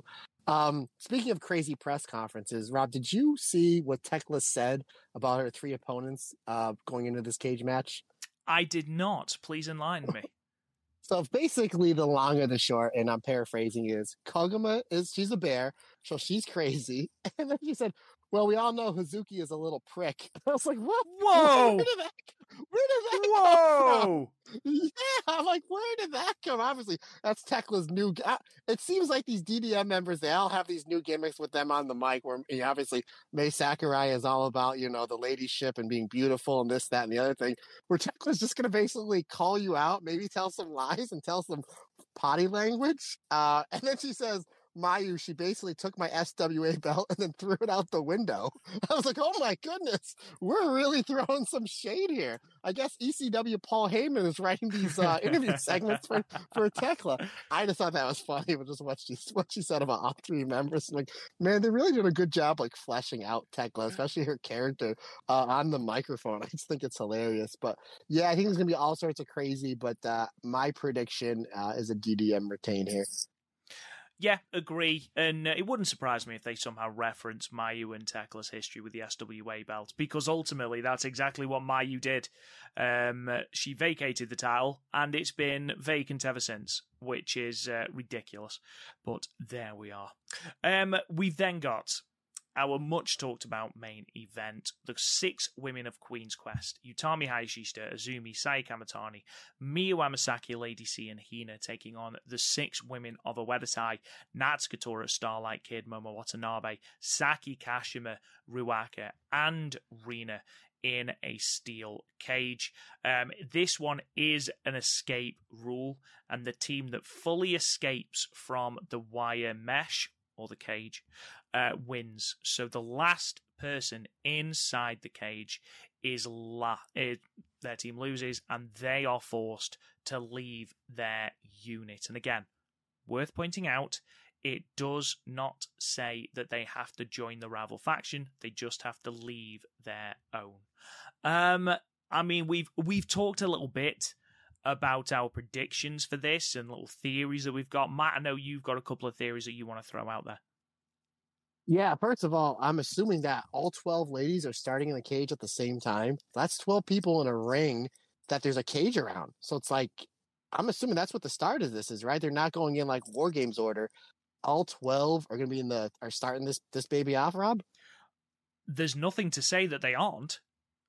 Yeah, I mean, it's one thing if you have like a 10 or 12 person tag, but like that's a lot of people around the ring. But it's like, oh, you can do dives or somebody can step off the apron. No, you're all in a cage. So I wouldn't be shocked in the first like 2 or 3 minutes. You see 2 or 3 people go over the top rope just to kind of get some people out of the ring so you're avoiding any injury onto some big spots. I mentioned this a few weeks ago, and I'm going to kind of stay with this prediction.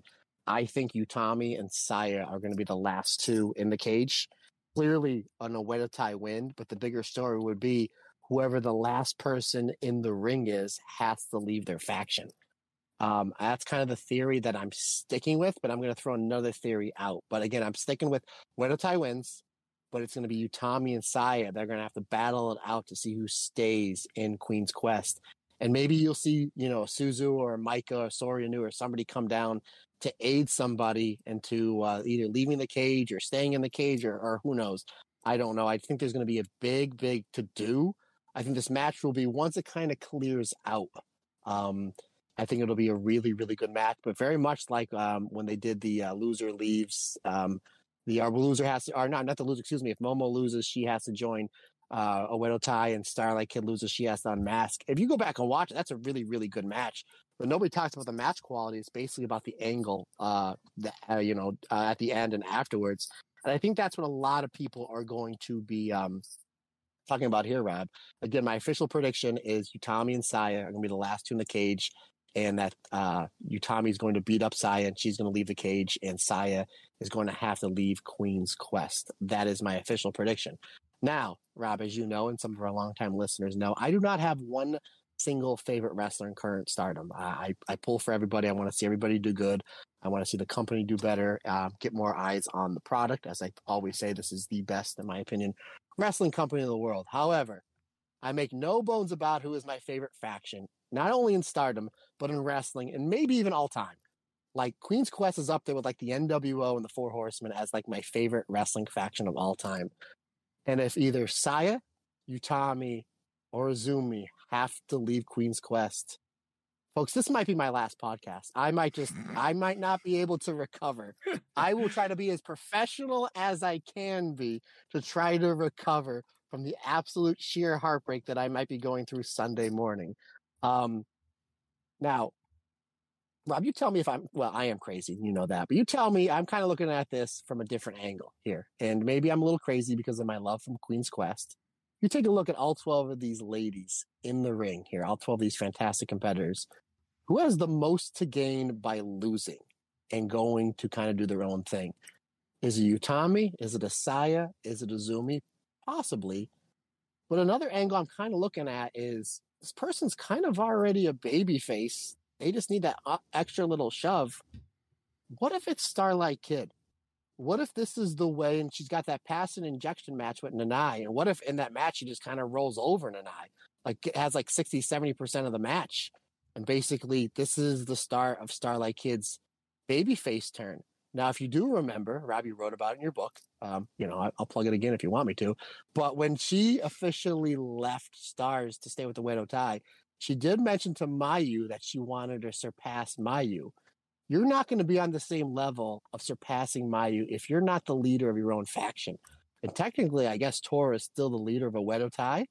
What if this new faction that's been kind of teased with Suzu Suzuki, Mei Seira, and Micah, what if Starlight Kid is the leader of that faction?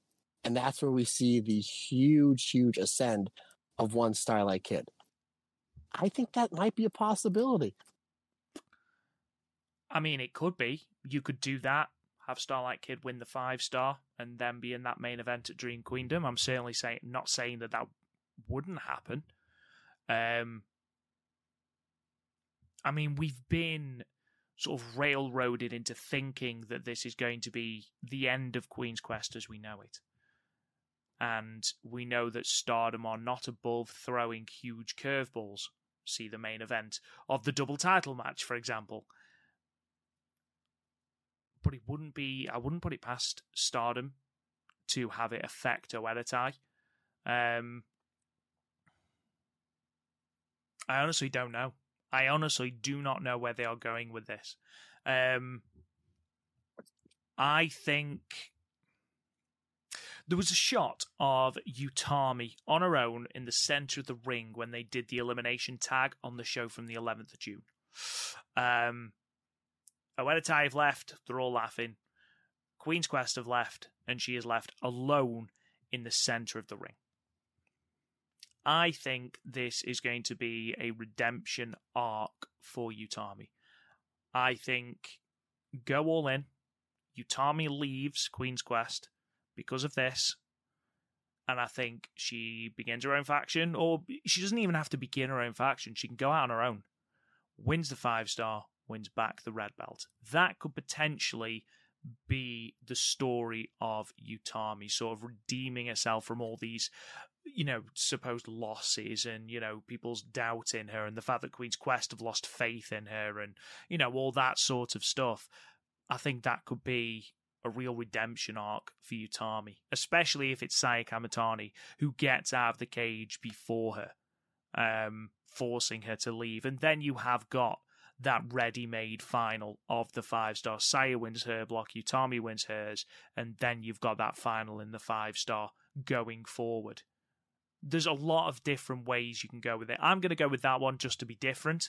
But honestly, I can see everyone from Utami to Rina leaving their faction at this point. We'll see, buddy. Should be interesting to say the least. Absolutely. And what we're going to do, guys, is we're going to stop it there because somehow we've gone 2 hours again. But we will be back. Well, more specifically, Matt will be back next week. I am off on my holidays. So I will not be able to do our review of Stardom Sunshine, but I will be watching the show because there's no way you can't watch this show because it'll affect the very landscape of Stardom, so I'm looking forward to it. But next week, Matt will be previewing Midsummer Champions, which is the next pay-per-view. We haven't talked about that yet. The fact that there are back-to-back pay-per-views this week, these next 2 weeks. Thanks for that, Stardom. So Matt will be reviewing Stardom in Sunshine, or Stardom Sunshine. I don't know why I keep calling it Stardom in Sunshine. Going through any... It sounds better, buddy. Good for you. They should hire you. Thank you very much. Appreciate it, buddy. Going through any remaining shows that go up onto Stardom World and previewing Midsummer Champions, which, of course, at the moment is main evented by Tam Nakano versus Mirai for that white belt. Thank you guys for sticking with us. Thank you guys for listening. If you're new around here, thank you very much. Subscribe to the podcast wherever you get your podcasts. If you haven't already, think about leaving us a 5-star review on Apple Podcasts, on Spotify, wherever you get your podcast. It really does help the podcast out. Leave us a proper typed out review as well. If you're feeling extra nice, that would be even better. We'd be forever indebted to you. Check out our Patreon, www.patreon.com/the Stardomcast for lots of extra bonus content and merchandise. Check out the website, www.thestardomcast.com for all our archived podcast episodes. You can check out our match guide. You can check out all the history on Stardom and past champions and all the tournament statistics and all that jazz. Go and check that out there. You can find us on social media at the Stardom Cast. And if you want to, you can talk to me on Twitter at RealRobGoodwin. Matt, sign us off, good sir. Absolutely, folks. This later on today, I will be filming a podcast called The Talk of the Ring Show. What I'll do is I will post it all over my social medias. If it is not there after a few days, that means I absolutely stunk it up and don't want you to hear it. But more than likely, I think I'll do okay. It's me talking about wrestling, so I should be okay on that. So please check that out when I post it. If you want to get a hold of me, folks, questions, comments, anything that I can do for you, please let me know. Matt Turner OF on the Instagram and the Twitter is the best way to get a hold of me there. If you want to drop me an email, that is perfectly fine. The StardomCast22@gmail.com is the best way to get a hold of me via the email. Once again, folks, we cannot say thank you enough for the fantastic support we see day in and day out. It really, really helps us out and helps just put out a better product, because that's what you deserve. Like I always say, folks, it's just not my podcast. It's our podcast, because when all is together, everybody's different, everybody's special.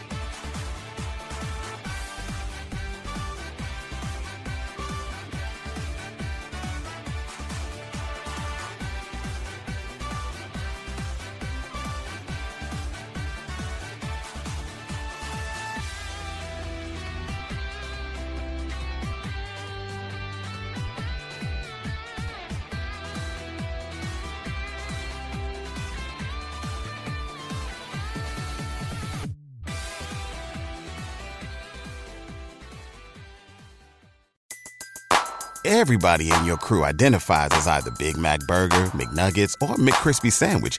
But you're the Filet-O-Fish Sandwich all day. That crispy fish, that savory tartar sauce, that melty cheese, that pillowy bun. Yeah, you get it. Every time. And if you love the Filet-O-Fish, right now you can catch two of the classics you love for just $6. Limited time only. Price and participation may vary. Cannot be combined with any other offer. Single item at regular price. Ba-da-ba-ba-ba.